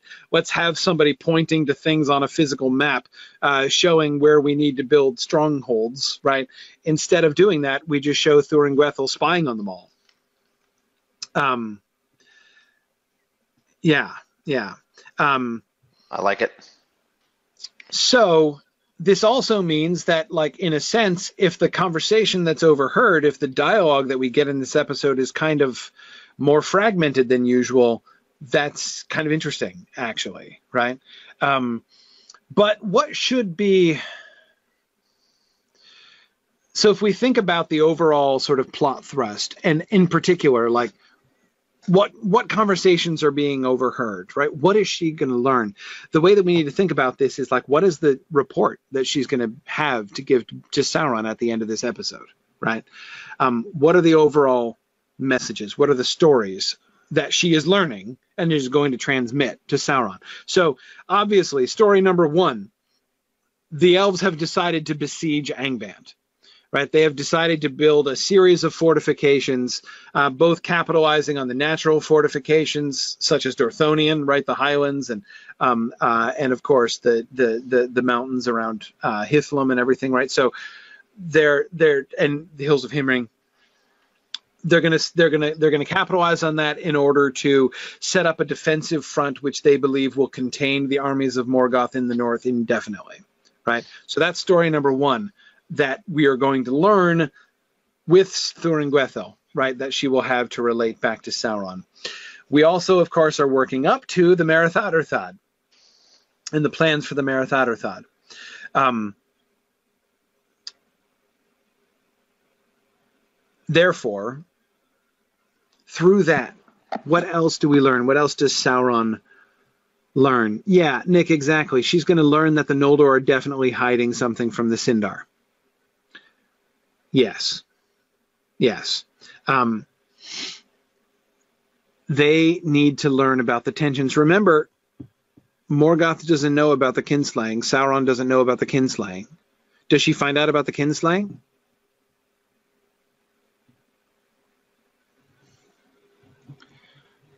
I think this seems as good a time as any for her to overhear about the kinslaying. Yeah, I think it's time. So that from now on, from episode 4 on, the bad guys know the truth and can begin their active campaign to undermine the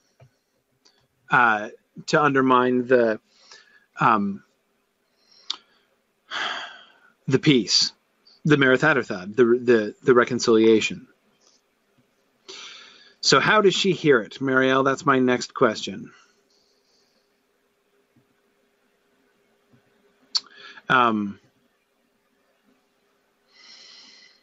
Who's she going to learn it from? Amros, Marielle suggests. We haven't had Amros in a while. Amros yelling something at his brothers would be one option. Ooh, letting it kind of leak out. Yeah.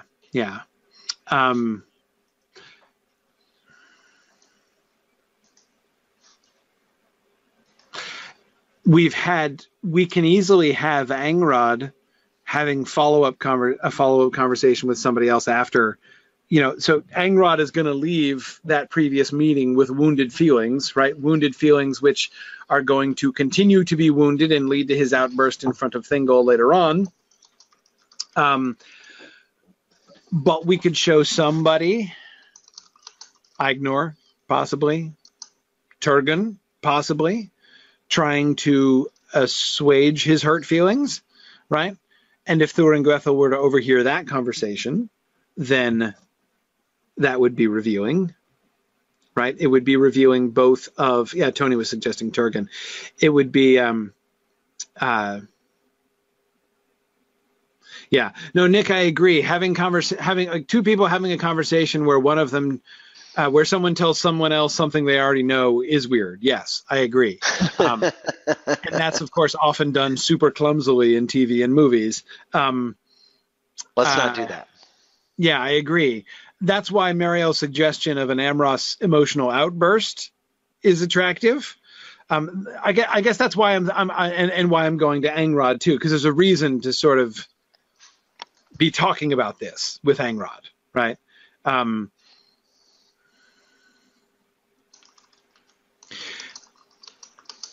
there's no reason that one person has to reveal the whole thing explicitly, right? We don't have to have her overhear an incredibly stilted conversation in which someone is like, well, you will remember that time when we killed all of the Teleri in Alqualondë, right? Oh, yeah, that was bad. It's a good thing no one is finding out about that, right? I mean, we don't have to. Yes, Nick says that the trope is called "as you know." Yes, exactly. We don't have to. Obviously, we don't have to have that. She can put it together through a number of conversations, right? Somebody just has to make an allusion to it, right? All someone has to do, like, so Amros could be mad and he could refer to Alqualondë, right? He could refer to the burning of the ships. Ever since the burning of the ships or something like that. And she's like, burning of the ships, do tell, right? And so she's trying to figure, more of that out. Mariel says, who are you to lecture me when you have the blood of innocence on your hands, as a kind of thing that somebody could say, which would certainly pique her curiosity and reveal to Thuringwethil that there is, in fact, a deep, deep, dark secret here. I don't think that the bad guys need get all of the details, right? So let's think about it this way. What exactly do we want Thuringwethil to know by the end of the episode? We want her to know the depth of the division between the Feanorians and the other Noldor, right? And she can get that by overhearing Angrod, because Angrod is still ticked, right? So that's easy enough. We want her to get the fact that there is, as Mariel says, a deep, deep, dark, dark secret, right? As Mariel adds, and that there's good reason for it, that there's the division between them, and that there's an actual grievance that lies between them, and not just, it's not just a personality clash. Yes, she needs to know about the kinslaying. That is, that something like that happened. She needs to know that there is blood on the hands of the Noldor. I think that they should learn that. They should learn that there is a desire for them to reconcile, right? She should know that the primary strategy of the elves is this is where Maedhros and Fingolfin are, right? We need to join together. We need to work together. We need to agree. We need to all get along, and we need to work in order so that we can hold Morgoth in leaguer, right? So she knows their goal, which is a siege, and she knows that reconciliation is the thing that they're pushing for. So, because it's not even necessarily going to occur to Sauron and Thuringwethil immediately that turning them against, like, they're not going to realize that turning them against each other is going to be as easy as this, right? They're not going to realize how much groundwork has already been laid for them, right? So that's the thing that they need to get a general sense of, even if they don't know the details. They don't even need to know what exactly happened. They don't need to know the details of the kinslaying. They just need to know that there's blood on the hands of the Noldor, right?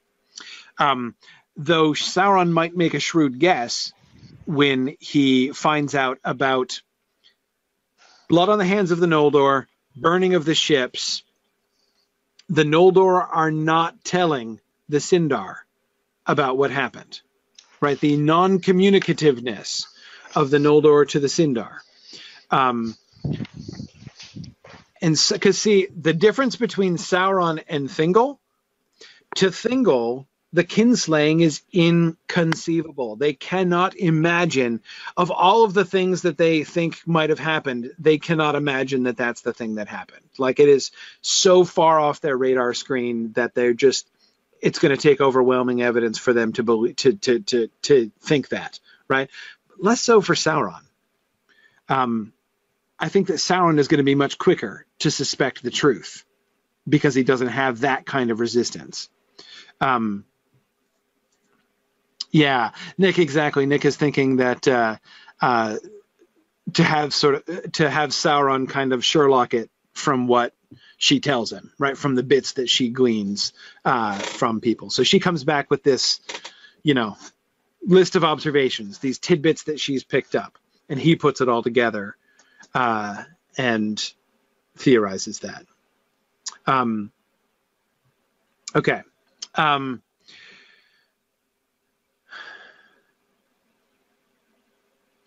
She will also see positive things. Tony, I think you were suggesting this before. We're not just having her see all the dirty laundry of all of the elves. She's also going to see what's happening in Turgon's realm, right? She's going to see the positives there in Turgon's realm. Both his strength, if we do the Ecthelion rescuing Sindar. So my understanding of this suggestion is that this is the answer to the question why, because I believe I was asking this question before, right? Why is it that in Nevrast we get this large mingling of Sindar and Noldor? And this, I think, would be the answer to the question, right? That they accept Turgon and Turgon's leadership because he helps and protects them. They're in serious danger and he saves them. And so they come and live with him in Nevrast and everyone is happy and they become the Gondolindrim thereafter. That works for me. And she can see that too, right? Heck, maybe that's what she sees first. Maybe we start the episode with that sequence. She is sent, so we have her as sort of watching over the attack, right? She's watching over the werewolf attack in Nevrast, and then she sees it thwarted by Ecthelion and the Sindar coming in. So she's going to have some bad news for Sauron at the beginning, but then she goes around and sees other things. Okay. What character movement do we want to show? She's not going to be able to see this, right? Because she won't have seen the earlier points. But we will want her to oversee some things which represent a move forward, either in storyline or in character for some of the elves that we've been working with, right? And of course, one downside to a Thuringwethil point of view episode is that we can't get inside Doriath. So we're not going to have any opportunity to show any progress between Galadriel and Celeborn, but that's okay. We're going to have their big moment at the Merith Atherthad. So as long as we have them meet each other a second time and maybe even have a brief conversation in which Celeborn perceives her sorrow, right? He doesn't understand it yet, but he perceives her sorrow and is kind to her. And she perceives his kindness, but is still too wrapped up in things to open up yet at that point. Then when they come back and have their conversation at the Merith Atherthad, then that would seem to set that up pretty well. So okay, so we can't do anything in Doriath if we're being Thuringwethil, but that's okay. We don't need it. We want to show Maedhros. We can show Maedhros, right? Post training montage, we can show Maedhros and Maedhros' leadership. We can show the difference between Maedhros and many of the other Feanorians. We can show Maedhros' focus on the goal, right? His focus on the siege and the war against Morgoth, and he doesn't care about politics. He's super willing to work with Fingolfin and with Thingol and with anybody else who will join in the battle against Morgoth.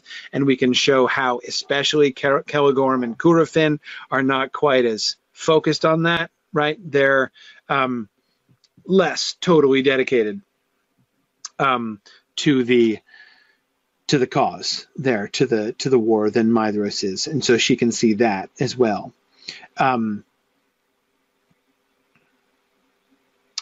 Yeah, Marie says Haakon is suggesting Celebrimbor would be visiting different Feanorians. Yeah, I don't think we have to have a group like all six of them, six surviving Feanorians together, and she's spying on their meeting together. We just need to show Maedhros and somebody else, like maybe Curufin, maybe Celegorm, maybe Amros. And then we can have Celebrimbor wandering around. That's okay. It's okay. Tony Mead says he's going to write a paper someday comparing Maedhros, Jaime Lannister, and Luke Skywalker. Oh my! Yeah. I have this picture of Celebrimbor wandering around, just wandering around. Yeah. Sorry. Yeah. Yeah. Hey, he's got to go and walk about. Well, yeah. One of the things I like about this is, in the episode 3, we've got sort of the interpersonal stuff going on, and then it's really interesting because and then now in 4 we're seeing this sort of geographic expansion thing going on. Yes. I think these 2 episodes, back to back like this are going to work really well. Yeah, I like it.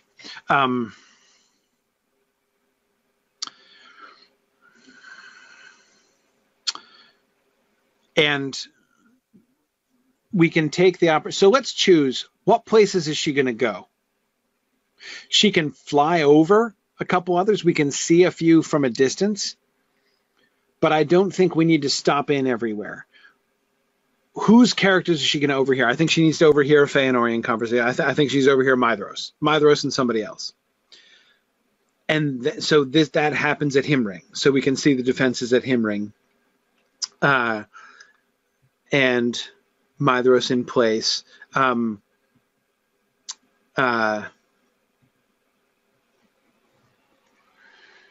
We can Turgon, right? We're going to get Turgon clearly in Nevrast. So she can even kind of follow Icthelion home and watch as Turgon welcomes the Sindarin refugees, right, who have just been chased and hunted by the werewolves, and Icthelion rescues them and takes them home, right? And we can see them kind of integrate, being welcomed into Nevrast by Turgon. She would have that to report back, like as that Turgon. We got to look out for that Turgon guy, right? Some major threat might come from him. You never know, right? That I think would be.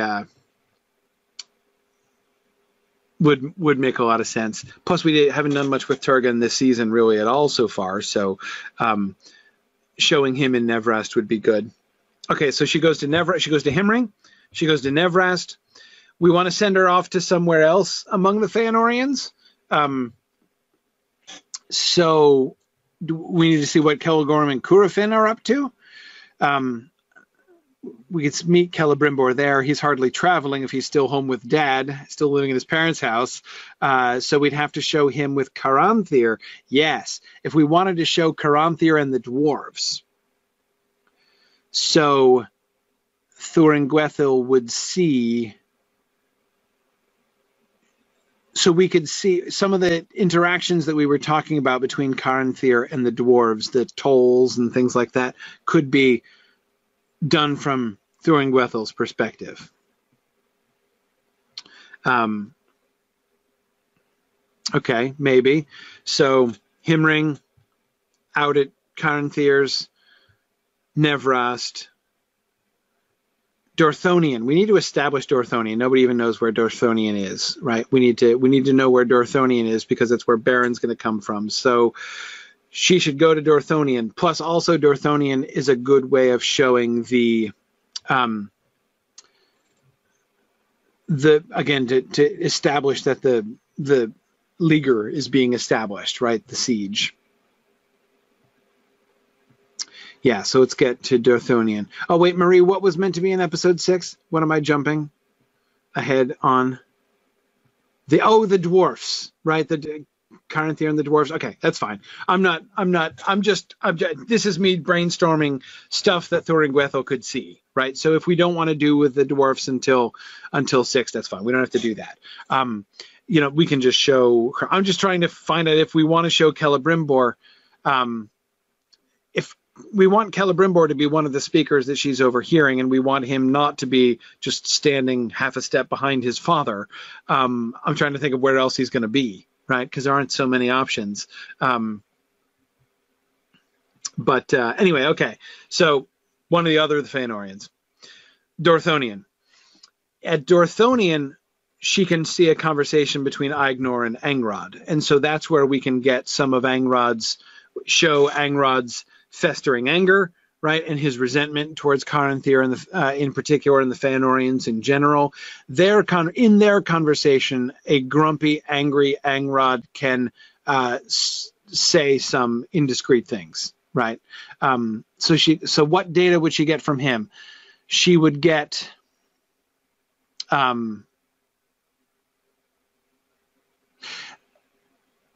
he could speak. I mean, he's speaking in house, right? Literally in house. So he could say something accusatory about the Feanorians, right?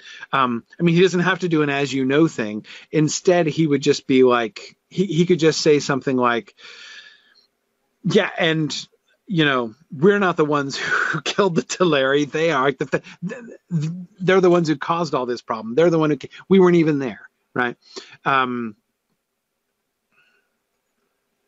The crossing of the Helcaraxa, right? Yeah, he could, recall, sort of reinforcing. We could even have him making I don't know. We want to have him making a vow, but something along those lines, sort of like pledging that he's like, because remember, we had him suggest he was the one who was motivated to cross the Helcaraxa because he wanted to get vengeance on the Feanorians. He has since been talked down, right? But we can show Angrod being like, I'm untalked down, right? I'm talking myself back up again. Yeah. Tony's wondering if we could show Beleg and or Mablung doing something in order to bring Doriath into it at all. Tony, I'm a little bit tempted to show Beleg and Dorthonion, because of course that's where he's going to die. But I don't think we have to. Hey, that scene that we were thinking of with Telkar and the helm, the dragon helm, could we bring that in here? Does that need to happen later? Could that be a conversation that Thuringwethel overhears? I'm asking because I literally don't remember what plot role that was meant to have. I remember that we talked about that just in the context of wanting A, to introduce the dragon helm, and B, and not make it just look like a Matham handed down from one ungrateful person to another. It does need to happen after the dragon appears. Well, technically, I guess. Yeah, fine. Yeah, we kind of turfed that scene to next season, didn't we? Fine. Okay.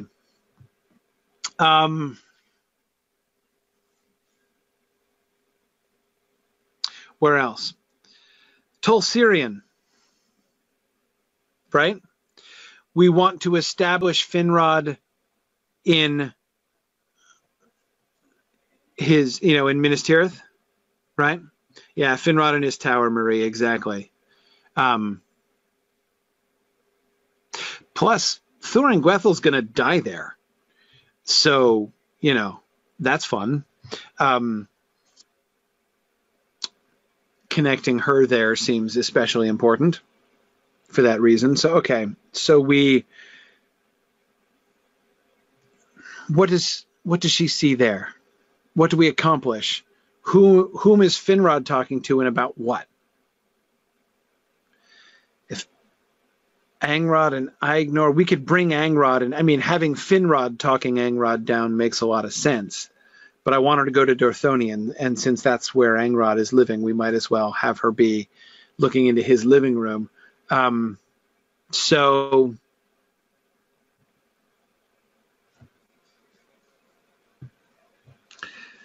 Orodreth can be with Finrod, sure. Yeah, no, that's easy enough. Yeah, no, it's easy enough to get him an interlocutor. What are they going to talk about? From this conversation, we can learn about Finrod's determination to be part of the siege, right? We had talked about that as being Finrod's character's perspective through season 4, right? That the difference between him and Turgon is that Turgon is gonna be isolationist, and whereas Thingol is going to be secret but not isolationist. Yeah.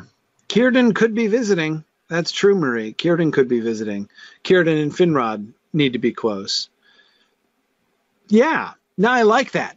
Yeah, let's have Círdan there, because this also we can use that to follow up on the implications we had in the previous episode that Círdan is sleuthing, right? Círdan is trying to get to the bottom of things.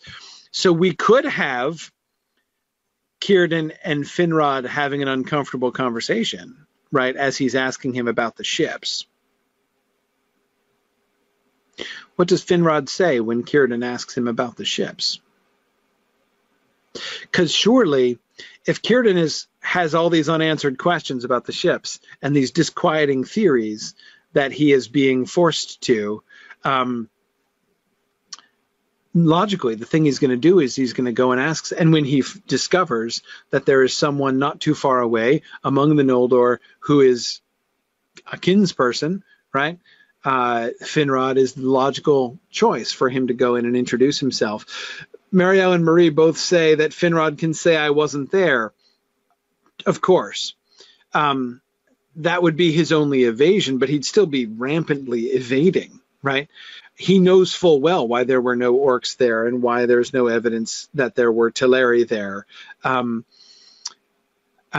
Because, of course, it's noteworthy. So remember, Círdan has seen the place where the ships were burned and a path leading inland, right? And so he follows them, expecting to find Sindar, right? Expecting to find Teleri, rather, right? The Teleri who sailed the Teleran ships, and so they might need help, so let's go find them. And when he goes there, he finds Noldor, and nothing but Noldor, not one solitary Teleri among them. So did the Teleri all go home? Did they all get killed every man, woman, and child of them get killed in that battle? What happened? So yeah, Finrod can say, "I wasn't there," but because he wasn't, and that is he can kind of hide behind that. He can say, "I wasn't there." He can't say, "I don't know what happened," and he would have to pretend like he does not know the answers. Many of the questions that Círdan is asking, he would know the answers to. Why were there no Teleri there? Was it or was it not orcs that attacked the ships? He wasn't there, but he's heard, he knows what happened.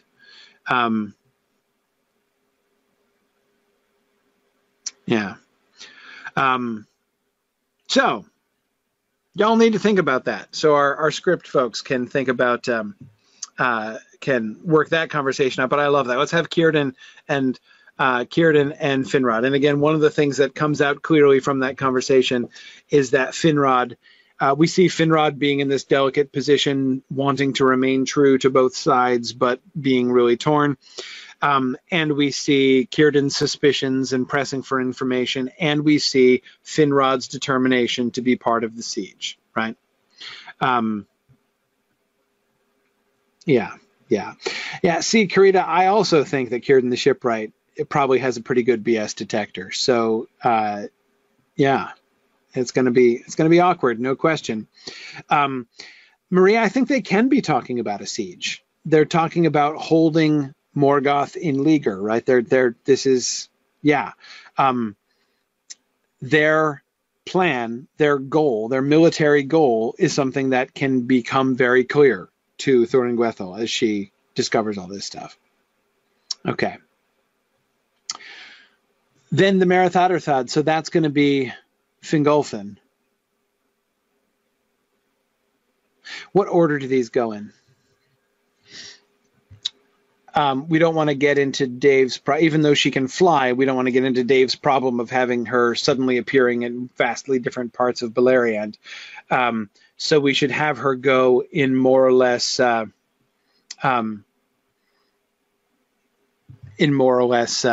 direct order, right? Geographical order. So if we start with her shadowing the werewolves in Nevrast, so she starts with Turgon on the coast in Nevrast. Then from there she could go to Tol Sirion, and spy on Thingol and Círdan. From there, she could go to Dorthonion, doing a detour around the Crissaegrim because of eagles. And she could see Barad Eithel from a distance. Yeah, I'm thinking west to east, Nick. What if Fingolfin is visiting Maedhros? What if we have Fingolfin and Maedhros talking about their military goals at the end, and she overhears that conversation, and the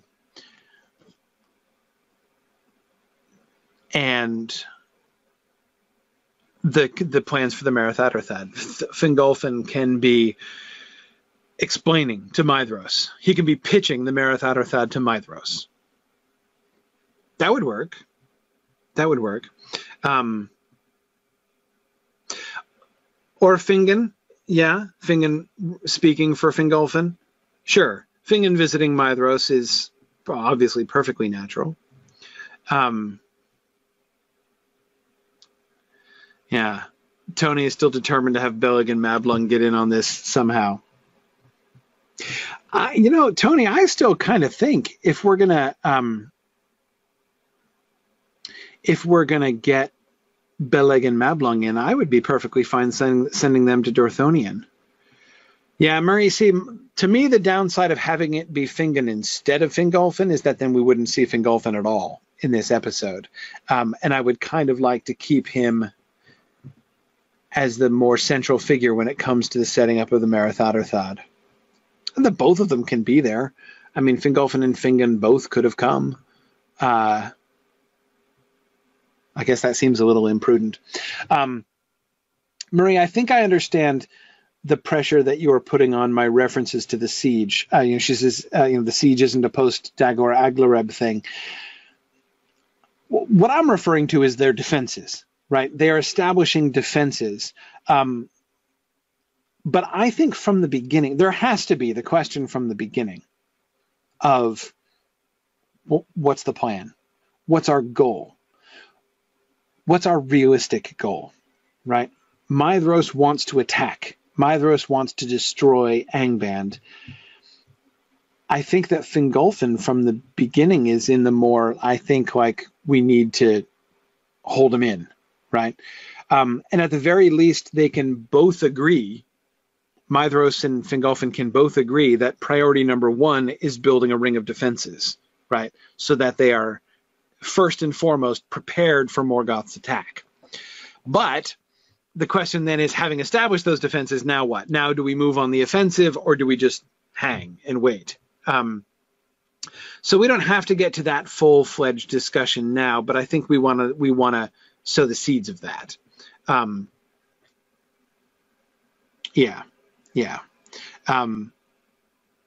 they're certainly not ready to attack. I don't think even Maedhros thinks that's on the table yet. But I think that we can begin to show that there's disagreement about what that ultimate goal is. Nick, I kind of like bringing Fingolfin to see him ring.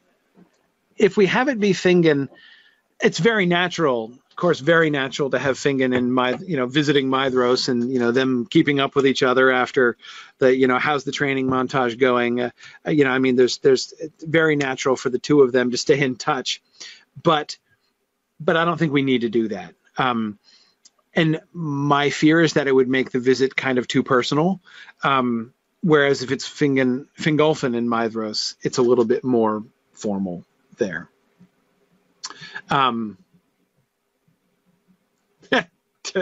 Tony's like, Beleg and Mablung could be there to be negotiating with the Marath Atterthad.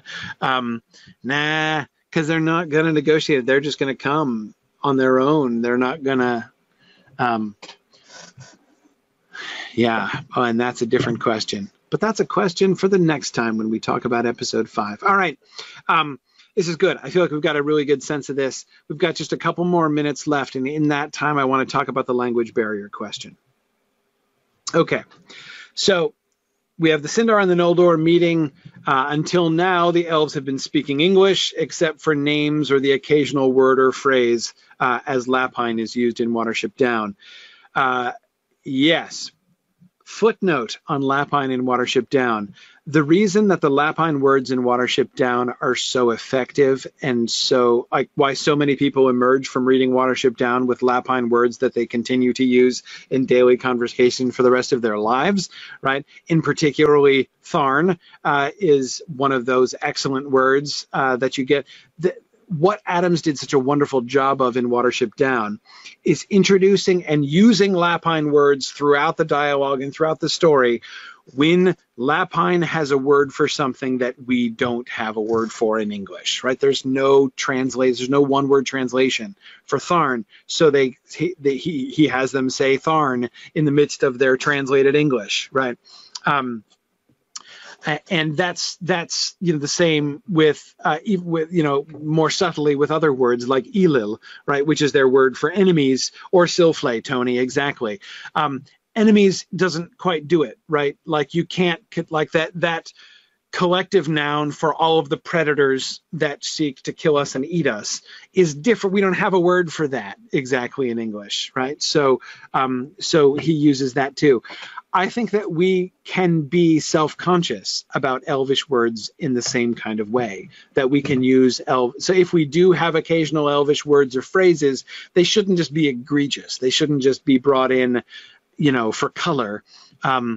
They should be kind of used in that way when there are concepts that they exist in, and this is in particular what I'm thinking of, or I should say in general what I'm thinking of, are all of these conversations that we've been having over the last few years about the differences between Elvish culture and human culture, how it is that, the many different ways in which elves just see the world differently from how we do. One of the ways I think we can draw attention to that is linguistically, by dropping in Elvish terms for something. So like when we were talking about the kinslaying and talking about grief and mourning among the elves, what does an elf do when their relative dies? How do they respond to that emotionally? Well, maybe we use a different word. We don't use the human word. We don't use the English word for, mourning or grief.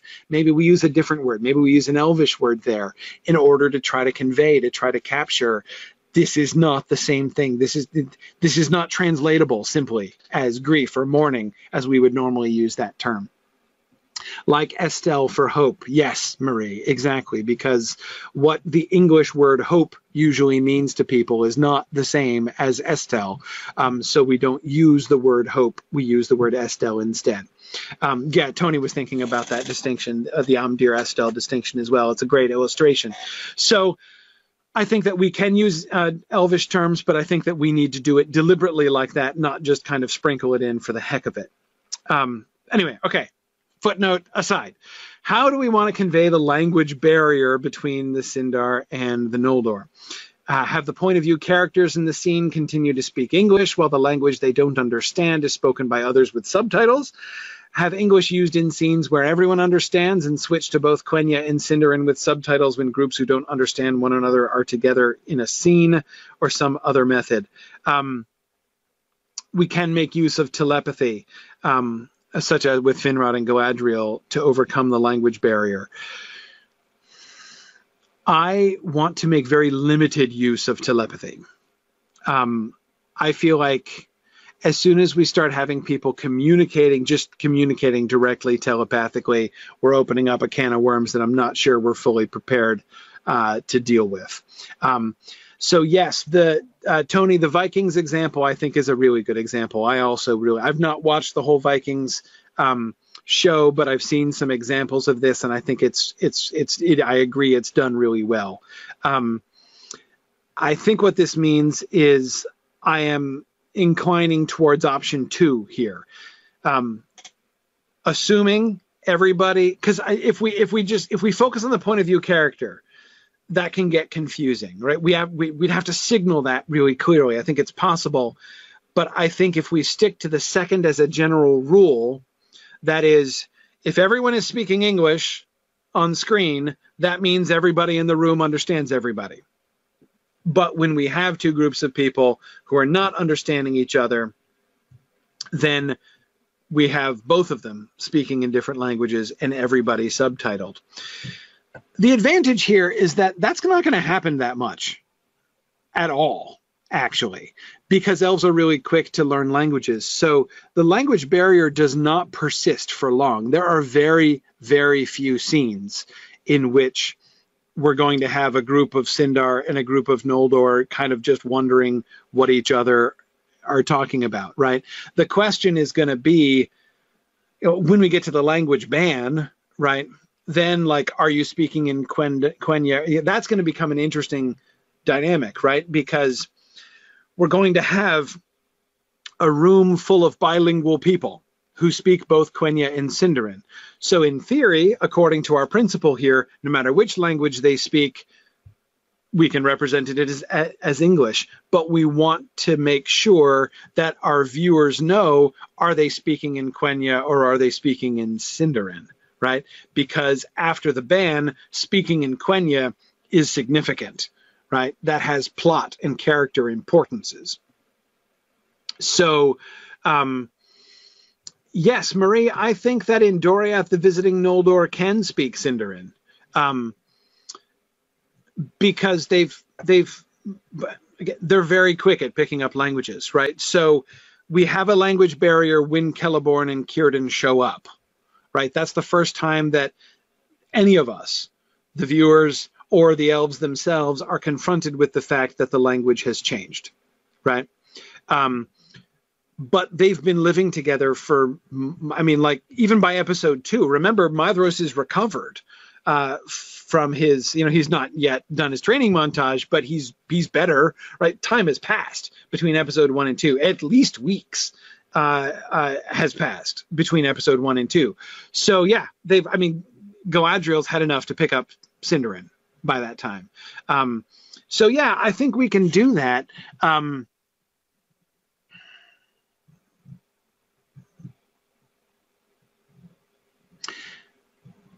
They could talk about it. I could imagine it coming up in conversation between Galadriel and Thingol at the beginning. A little reminder that they speak different languages, but that Galadriel is speaking Sindarin now. Right? I mean, she could say a greeting in Quenya, which is subtitled, and then she could switch to English, aka Sindarin, right? Speaking in their language. And they could kind of comment on, like Thingol could kind of be like, whoa, that was interesting. You could compliment her on her accent. Yeah, your Sindarin is excellent, Galadriel. Yes, great accent. Yeah. Sounds like you've been listening to Celeborn talk. You kind of sound like Celeborn. Yeah.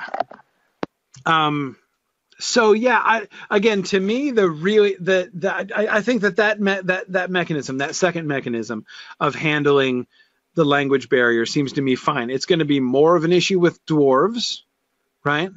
Though they will be not as quick, but they will be even more eager to learn Sindarin because they don't want to teach their native language. So we could have, when Caranthir meets the dwarves, we could have a language issue, right? Yeah,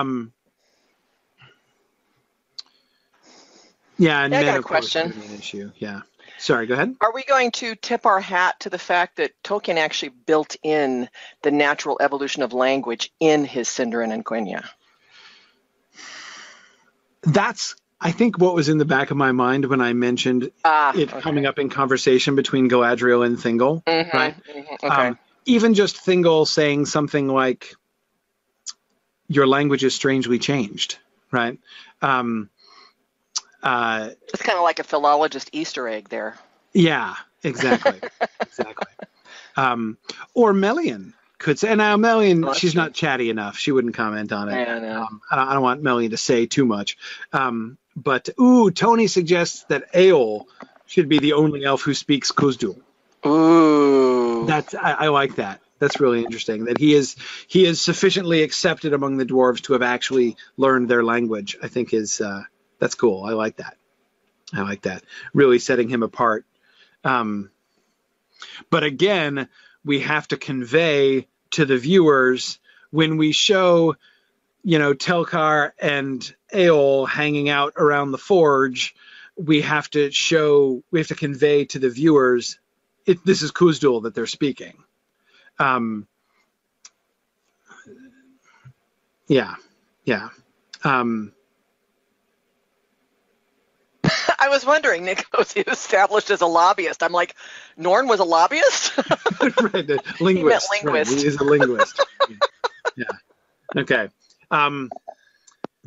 So yeah, Boomful says, well, it's really simple. When you're having them speak Khuzdul, they just speak in Scottish accents. So that's easy enough. So